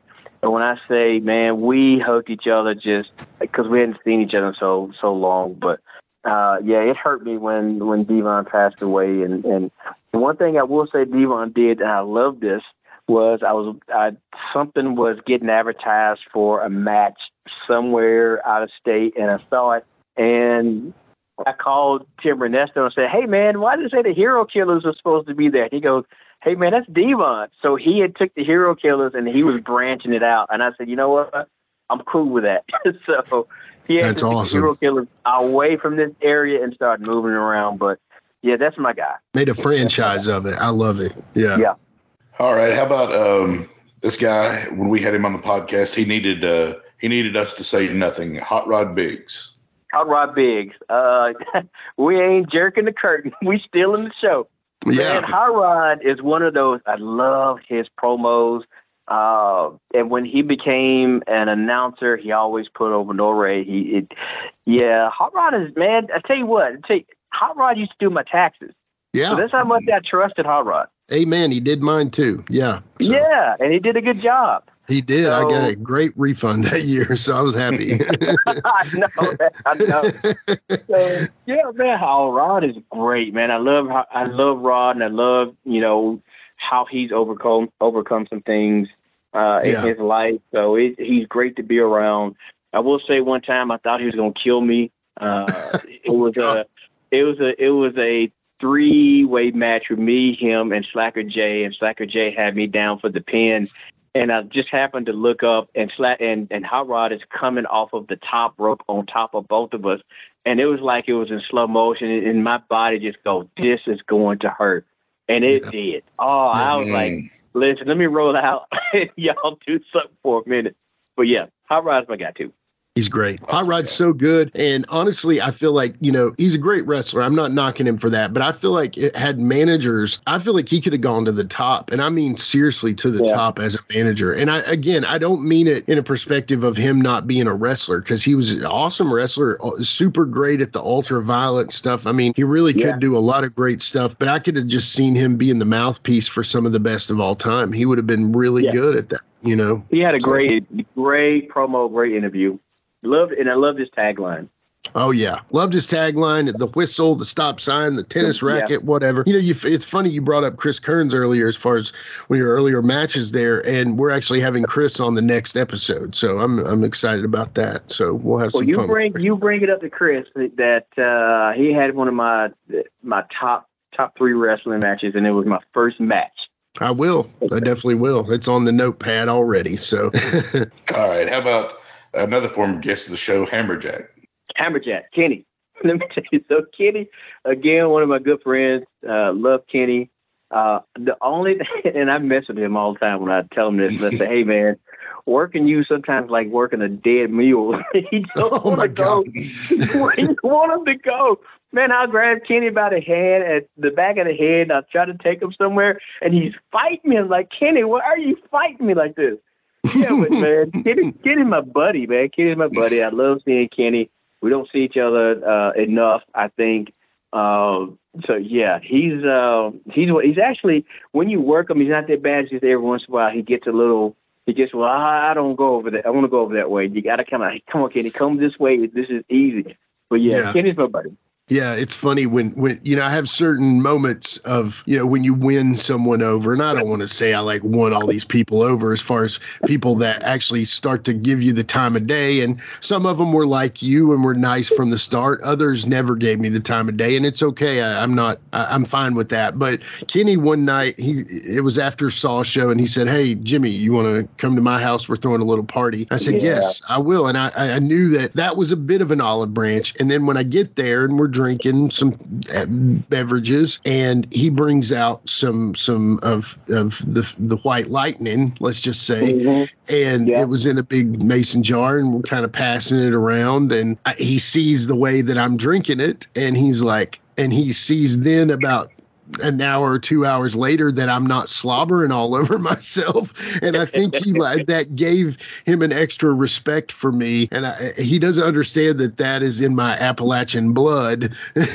And so it was not a big deal for me to have to put down some of that. And a good portion of it was gone, and he respected me for it, I think. So we'll just go with that. I won't say I did the Kurt Hennig gurgle and swallow, but I was drinking it pretty good. But anyway, that was funny. He's pretty easy to get along with, man. I've never seen anybody just have any problems with Kenny. Yeah, he's definitely not. I mean, he's honestly verbally smacked me around a few times, and not anything. Oh yeah, it was about the way I was living my life, man. He was calling me out on that. I wrecked my car. I'd some things that, like I said, my life was not going in a good spot, and he would pick me up. I was down. I didn't have a car. He would pick me up to bring me to Saw to work, and I would be there. And because of him or Jeremiah Plunkett, I'll always give them credit, and they both have big places in my heart because of it. Yeah. But he would constantly, say to me like, "Man, you got to outgrow that stuff, and you got to grow up. You got to outgrow that." And I'll be like, "How do you do it? How do you grow up?" And he's like, "You just do it."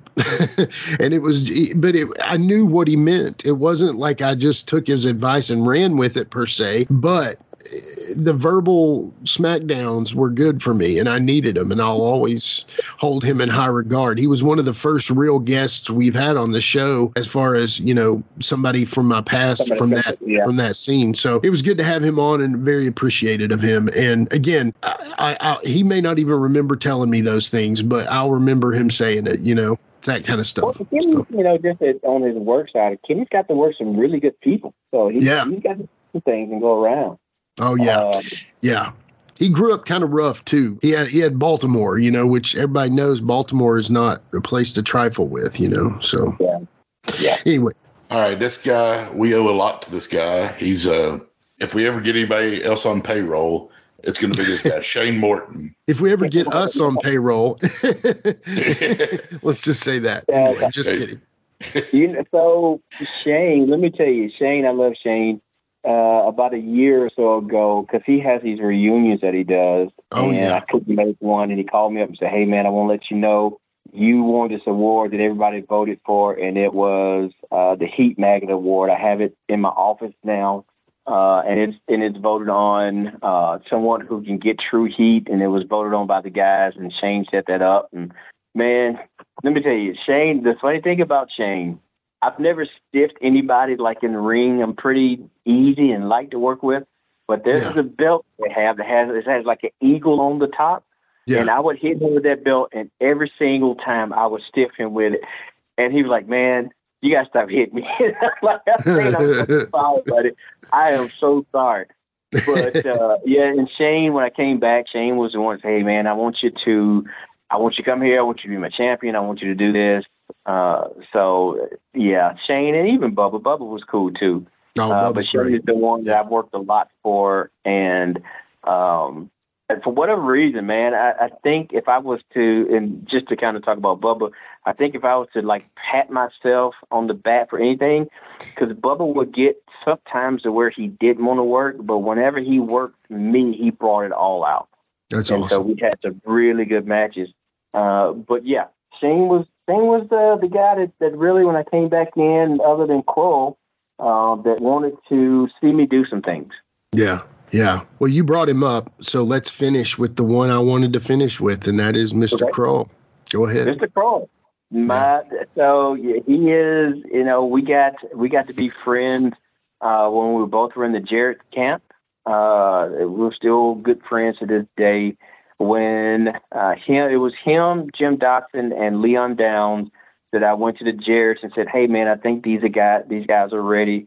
You need to do something with them." And I remember taking Kroll around, like he wanted to get some more experience. I took him around the outlaw shows to get some more experience. Man, he moves for a big guy. And we used to do this spot where I was a heel, he was a baby face, and he's a very large man. I don't think people realize how large he is, or how well he moves. Yeah. We do a spot where he would shoot me off the ropes, and I would do a baseball slide under him, and when he turned around, he would get up great, and I would body slam him. And then I would do a celebration thing. I'd pump my chest, and I'd go back to him, and he would do like this big gorilla press slam on me. But he would get up so light, you wouldn't, it's just like me picking up a 200-pounder. He would get up that light. So to be as large as he is, and to get up that easily that he would get up for me, and he always made me look good. He always looked out for me. He always wanted me to be his champion. I would say, Kroll, I don't want to be a champion because I don't want to be here too late. But he would always put me over. So, yeah, Kroll is, like I said, he was the best man at my wedding. He makes a joke and he goes, "Oh, you just had me there to take pictures." Like, no, man. Of all people, I wanted you here. Yeah. So, I love Timmy to death. I would say, if I was to say my best friends in wrestling, I was going to be Kroll. And then, of course, we mentioned Wolfie earlier. Wolfie and I have always been tight since the early 90s. But, yeah, Kroll, like I said, best friend at my wedding, best friend at my wedding. He's always been there for me. He's always lived out for both Eron and Nore. Yeah. I mean, you were tight with Wolfie unless Frank and Jeff were gassing you up, right? Let me tell you. So, I'm just Brian kidding. Christopher said the next week, he goes, "How are you guys fighting last week and you're best friends again this week?" It's like, it's over with. He's told that story too. That's so funny. Yeah. How y'all hate each other and love each other the next week. Yeah. Weird, man. I mean, when you're friends, you get over that stuff. It was gone, and we were, back mid-buddies. Right. Sometimes if you're really friends, that's what you need. Sometimes you need to blow off some steam every once in a while, and that's what happens, But Wolfie didn't, he never, he wasn't upset with me. I wasn't upset with him. Right. So, yeah. Guys can't handle it now. They can't handle, it's a different era. In my day, if you got into a fight, you got into a fight and it was over with. Guys that you have a beer and it's done with, and guys aren't like that now. They take it too far. Yeah, that's true, man. You take it too serious and CM Punk yourself out and you have a job, So anyway, that's about all the new stuff we'll be talking about today, kids. So that is it for the name game, Eron. Hatchett, you did it, man. You passed with flying colors. I knew you would. So after the name game, we always wrap things up just before we're saying our goodbyes. We wrap things up with one question from Jared, the plastic sheet. Go ahead, Jared. Okay. So I know you mentioned earlier that you feel like it's one of your best matches ever was with Jamie. Would you consider that your favorite match ever? I think I would, man. It just because for whatever reason it clicked. Me and Jamie we just clicked together. I mean, it's the only other time I would say I enjoy. The only other person I just really enjoy working is Chris Michaels. Chris Michaels is probably one of the most underrated workers around. And we've had a series of matches that I love doing with Chris. Again, Chris is one of those that's better than me, but he makes you look good. I wish Chris, as much as success as he could possibly have, he should have had more and where he should have been. Yeah. But so I would say, my best match is definitely with Jamie. Some of my favorite matches are with Chris Michaels. Yeah. I'll quote Chase Stevens in saying that I've tried to have a bad match with Chris and couldn't do it. So that says a lot, you know, and, you know, that's just huge, man. I love Chris. Chris was actually, you know, Plunky was our very first guest. We've had other guests, Magnum, TA, Greg Gagne, crazy names for the kind of podcast we've been doing. But, you know, Chris was one of our first that really went in depth. I wanted to do as much of a deep dive on his career as we did with yours today, you know, and so we could have gone on hours more as we could with you. But I just, you know, the one thing I want to wrap up with is most wrestlers during their career, they dabble with things that make them fly high. You, however, have chosen a different way to fly high. Why don't you let everybody know what you're doing now, especially since COVID? Yeah, man, I am a private pilot, so I fly planes. I think I wake up in the morning, think about flying. I go to bed at night, think about flying. That's awesome. You know, some people like to fish, and it's a relaxing form for me. It's getting up in the air and just going on what we call a cross-country flight. You know, it's challenging. It's a trip. Yeah, it is, man. You lose more brain power than you you sometimes tired. Right. Just from the amount of brain power. But yeah, I love flying. I'm an airplane guy. I won't consider it similar to editing a podcast, but sometimes I would say they're kind of similar, you know, because brain tired is definitely, you know, something there. But so I guess, is that something you always wanted to do and you just pulled the trigger, or did you just say, hey, I'm going to do this? I've always been into flying, and about 4 years ago or so, my wife, who's always been encouraging, and she's like, hey, just do it. Why don't you just do it? So once I got the green light, man, it was a go from there. Yeah, wifey says it's okay. It's time to do it, right? It's time to do it, Yeah. So where have you flown to? Just being nosy. No. So you'll do local flights, you know. So I'll fly a Cessna 172. I may fly. Usually you go in, you rate it by not necessarily in miles for how long you're flying. I'll fly for an hour, hour and a half. Come awesome. Back. So you go, you know, I'll do mostly some stuff up to Kentucky, and then I'll go south. I hadn't done a whole lot of going east, going into the mountains, only because things like that you want to be, I'm certified to fly in it, but you want to be proficient. We use that word a lot to flying as being proficient, and flying in the mountains is a little bit different because the elevation higher and the way the engine works is different.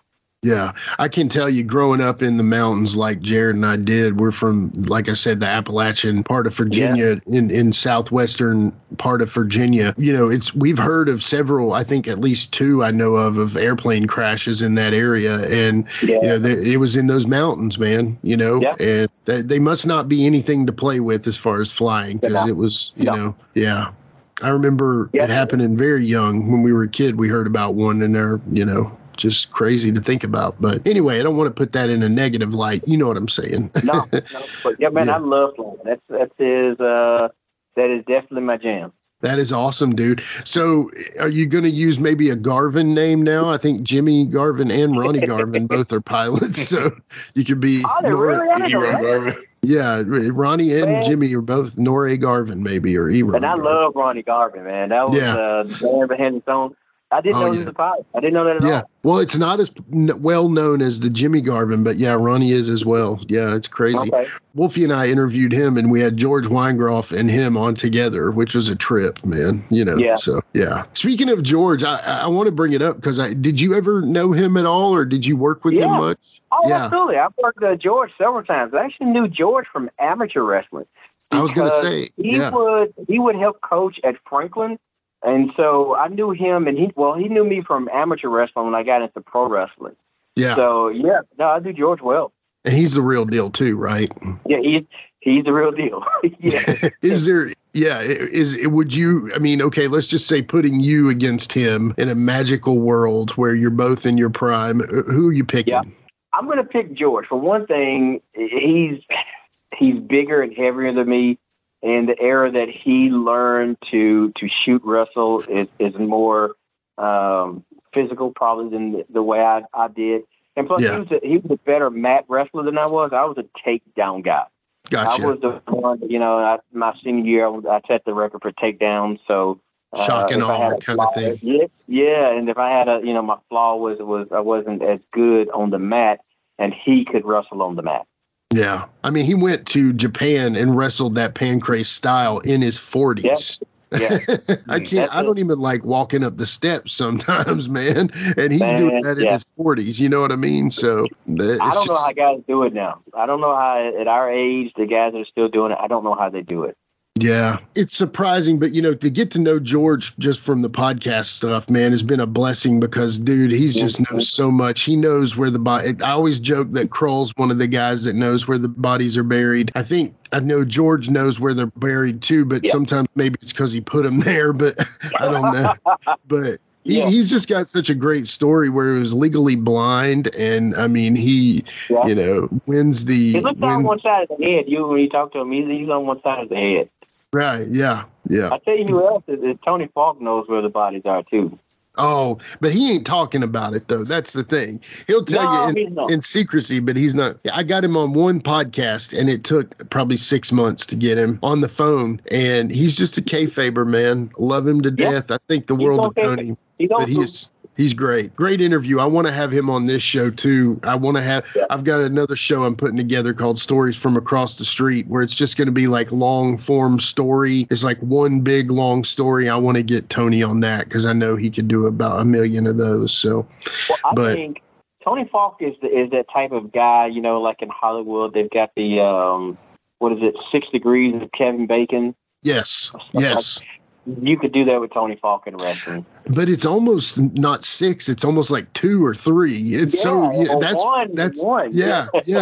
It's you're exactly right. You're exactly almost like Wolfie's like 6 degrees, Yeah, but Tony's like 1 degree, it's just funny. But Eron, man, it has been an absolute pleasure to have you on here, man. I tell you, it's been one from the start. I wanted you on one of my podcasts and we didn't work one out, but I knew as soon as the word was, hey, I'm doing it. So as soon as I got the rights to put you on my show, I was taking it. So I had to wait till the licensing agreement ran out on the Wolfie D podcast, and then I took you on mine because I was like, second. I had a blast, man. Yeah, man. And we always ask this before we wrap things up. Do you have anybody you'd like to say shout outs to, thank yous? I know we've talked about everybody under the sun, but anybody that maybe you didn't talk about you'd like to say a shout out to? Or I'm going to thank you and Jared. I'm going to thank Wolfie. Of course, my wife and my 2 girls, Erin and Kylie, who are great. Always been 2 good kids. Man, it's cool when you have 2 good kids, and I have 2 good kids. It's awesome. Of course, shout out to my boy Kroll. I'm going to always shout out to him and Tony Falk. Tony Falk has also been a good proponent for me. Yeah. That old Nore. That's exactly what he said.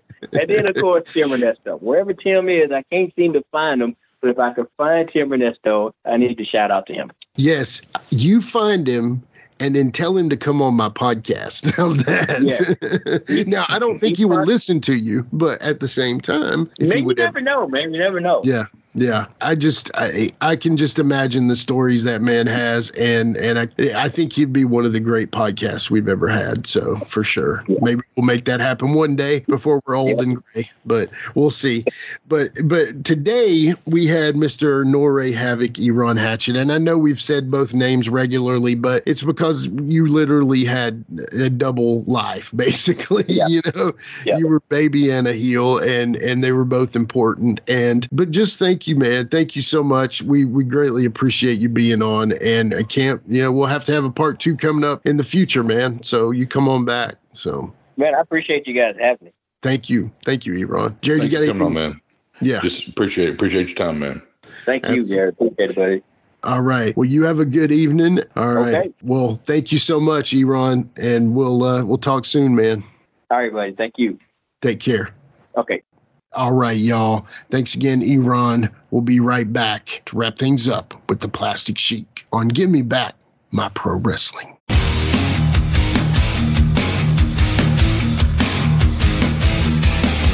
Hey everyone, this is Shane from Insane Shane's World. I release wrestling figures of enhancement talent, mid-card wrestlers, and wrestlers that you never thought would have a figure available. So if you are interested in adding a really cool and rare figure to your collection, then don't hesitate to contact me at shamtheman73@gmail.com. That's SHAM theman73@gmail.com. You can also join my Facebook group. Just search Insane Shane's World.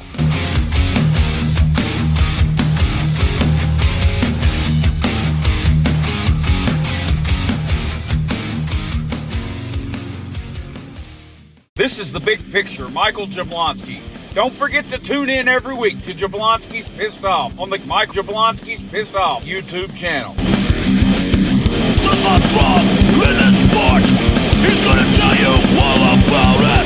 He doesn't care what you think, you're gonna hear all about it. Mike Jablonski, he's so pissed off. Mike Jablonski, he's so pissed off. Mike Jablonski, he's so pissed off.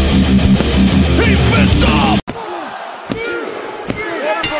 Oh man, Sheik, what did I tell you? What did I tell you? Man, Eron's cool, right? Hey man, cool as the other side of the pillow. I feel like we keep getting these interviews. They're just as good as the one before, man. It's just always so good to hear it, and I thought learned some stuff, and good to get a retrospect on his career, man.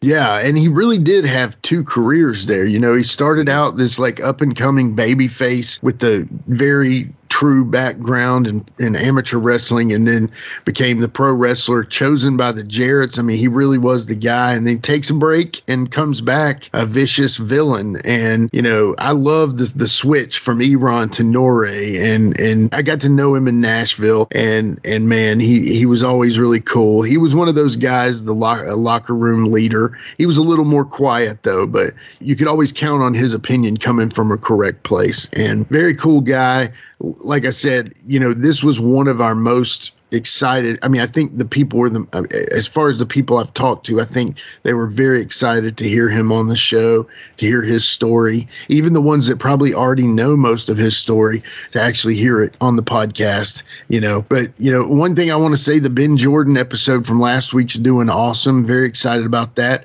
Showing some good promise on YouTube as well. So thank you all for listening to YouTube and keeping us going on there. Just keep subscribing, keep liking, keep following, keep commenting, just anything you can do. We got our Chic shorts on there. We got all kinds of fun stuff we're dropping all the time. So just keep an eye on our YouTube. It's definitely one of the best places you can see and hear our stuff. But as always, thank you for downloading the show. If you listen through it to the apps, we're on all of them. So whatever you want to listen to it on, just please listen to it on whatever you want to. But thank you all so much just for listening. And, the big thing I really enjoy is I'm just thinking about all these guys we've had now, like Ben and Eron now. And then next up, we got a really cool show coming up with Chris Kern. He's a former tag team partner of the Bruise Brothers with Hot Rod Biggs, but he had his own thing going, man. He actually was the third member of PG-13 for a little while. He's done a lot of fun stuff. I'm excited to have him on. I don't know Chris. I maybe have met him a couple times. I don't exactly remember, but I tell you what, I'm really happy, we're going to get to hear his story. And any guy, any friend, anybody that's respected by Hot Rod Biggs, hey, he's cool to me, Yeah, absolutely, man. I'm looking forward to it. Yeah, he'll be a good one, and we'll have fun with that. But once again, I just want to say thank you all so much.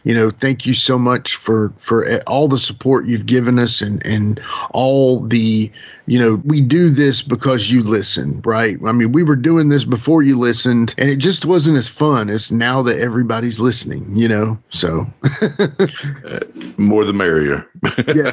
More the merrier. You're welcome on at any time. If you all have any questions or anybody you want to see on the show, feel free to shoot us a message. Feel free to shoot us an email at gmbmpw@gmail.com. Also, you can hit our DMs on all of the social media platforms. It's at gmbmpw. One other thing, also, if you have a business, so like if you're listening to this show, okay, and you own a business or you have something, an upcoming event you'd like to promote or something to that effect, or something you want to sell, chances are your demographic is also listening to this show. So the cool thing about it is we have advertising opportunities starting from the ground up. You can go from 30-second commercials to whole 2-minute clips, whatever you want. We can put it on there. We have different rates available covering all that. We can actually do 2 shows too. You can actually run your advertisement on this show and the Wolfie D podcast if you'd like. So either way, if you have something you'd like to promote, sell, or you have a business that you'd like to get more people to hear about, let us know. Again, at GMBMPW, we're always taking and open to new advertisers. We do want to thank our current advertiser, Steve Bowtie Bryant. Go buy his cards. Honestly, I can't believe those sets still are around, man. And, you know, the cool thing is you can get them right now, $49.99 for a set from 1993. Has Reno Riggins in it, has Ricky Morton, PG-13, Ben Jordan, the Wild Boys, Dante Mephisto, Rick Reynolds as the medic. There's so many great names in there. You definitely want to get that. It also has the Bruise Brothers with Chris Kern and Hot Rod Biggs. So once again, if you're interested in not only advertising with us, but also getting that Unbeatables trading card set, give us a contact. We'll put you in touch with the man if you are interested. So anyway, I'm done shilling for advertisers. I'm done promoting. I just want to say thank you, Sheik, as always, for being my partner in this. And I'm glad we can get these wrestlers on and just talk pro wrestling, man. Yeah, me too, man. It's always a great time, and I feel like you enjoy more every week we do one. So Absolutely. We do want to say a shout out to Sheik Adnan Al-Casey. He did pass away. Of course, we had Steve Rosenthal and Greg Gagne on, and we told them about your name, the Plastic Sheik. And I don't know, I think you and I just have an affinity for the Sheiks, right? Your name, my old gimmick, and Iron Sheik and Sheik Adnan. It's just sad stuff. I did text back with Boris Zukov. We're going to have him hopefully on a podcast in the future. I don't know if it'll be this one or the Live and in Color, maybe both. We'll see how it goes, but maybe we can get you an action figure too, Sheik. That might be nice. Hey, man. Boris Zukov, that's a big one.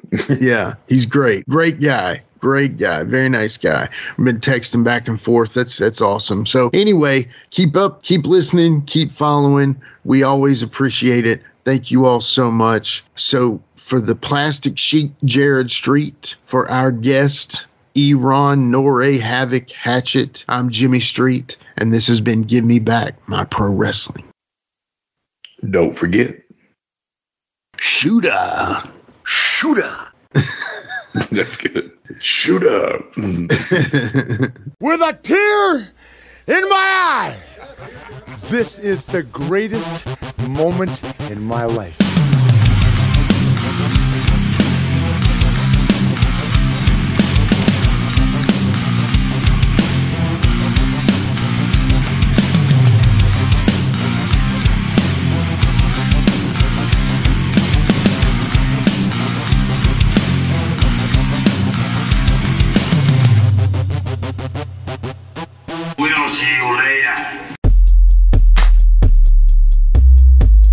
This has been a James Rock Street production.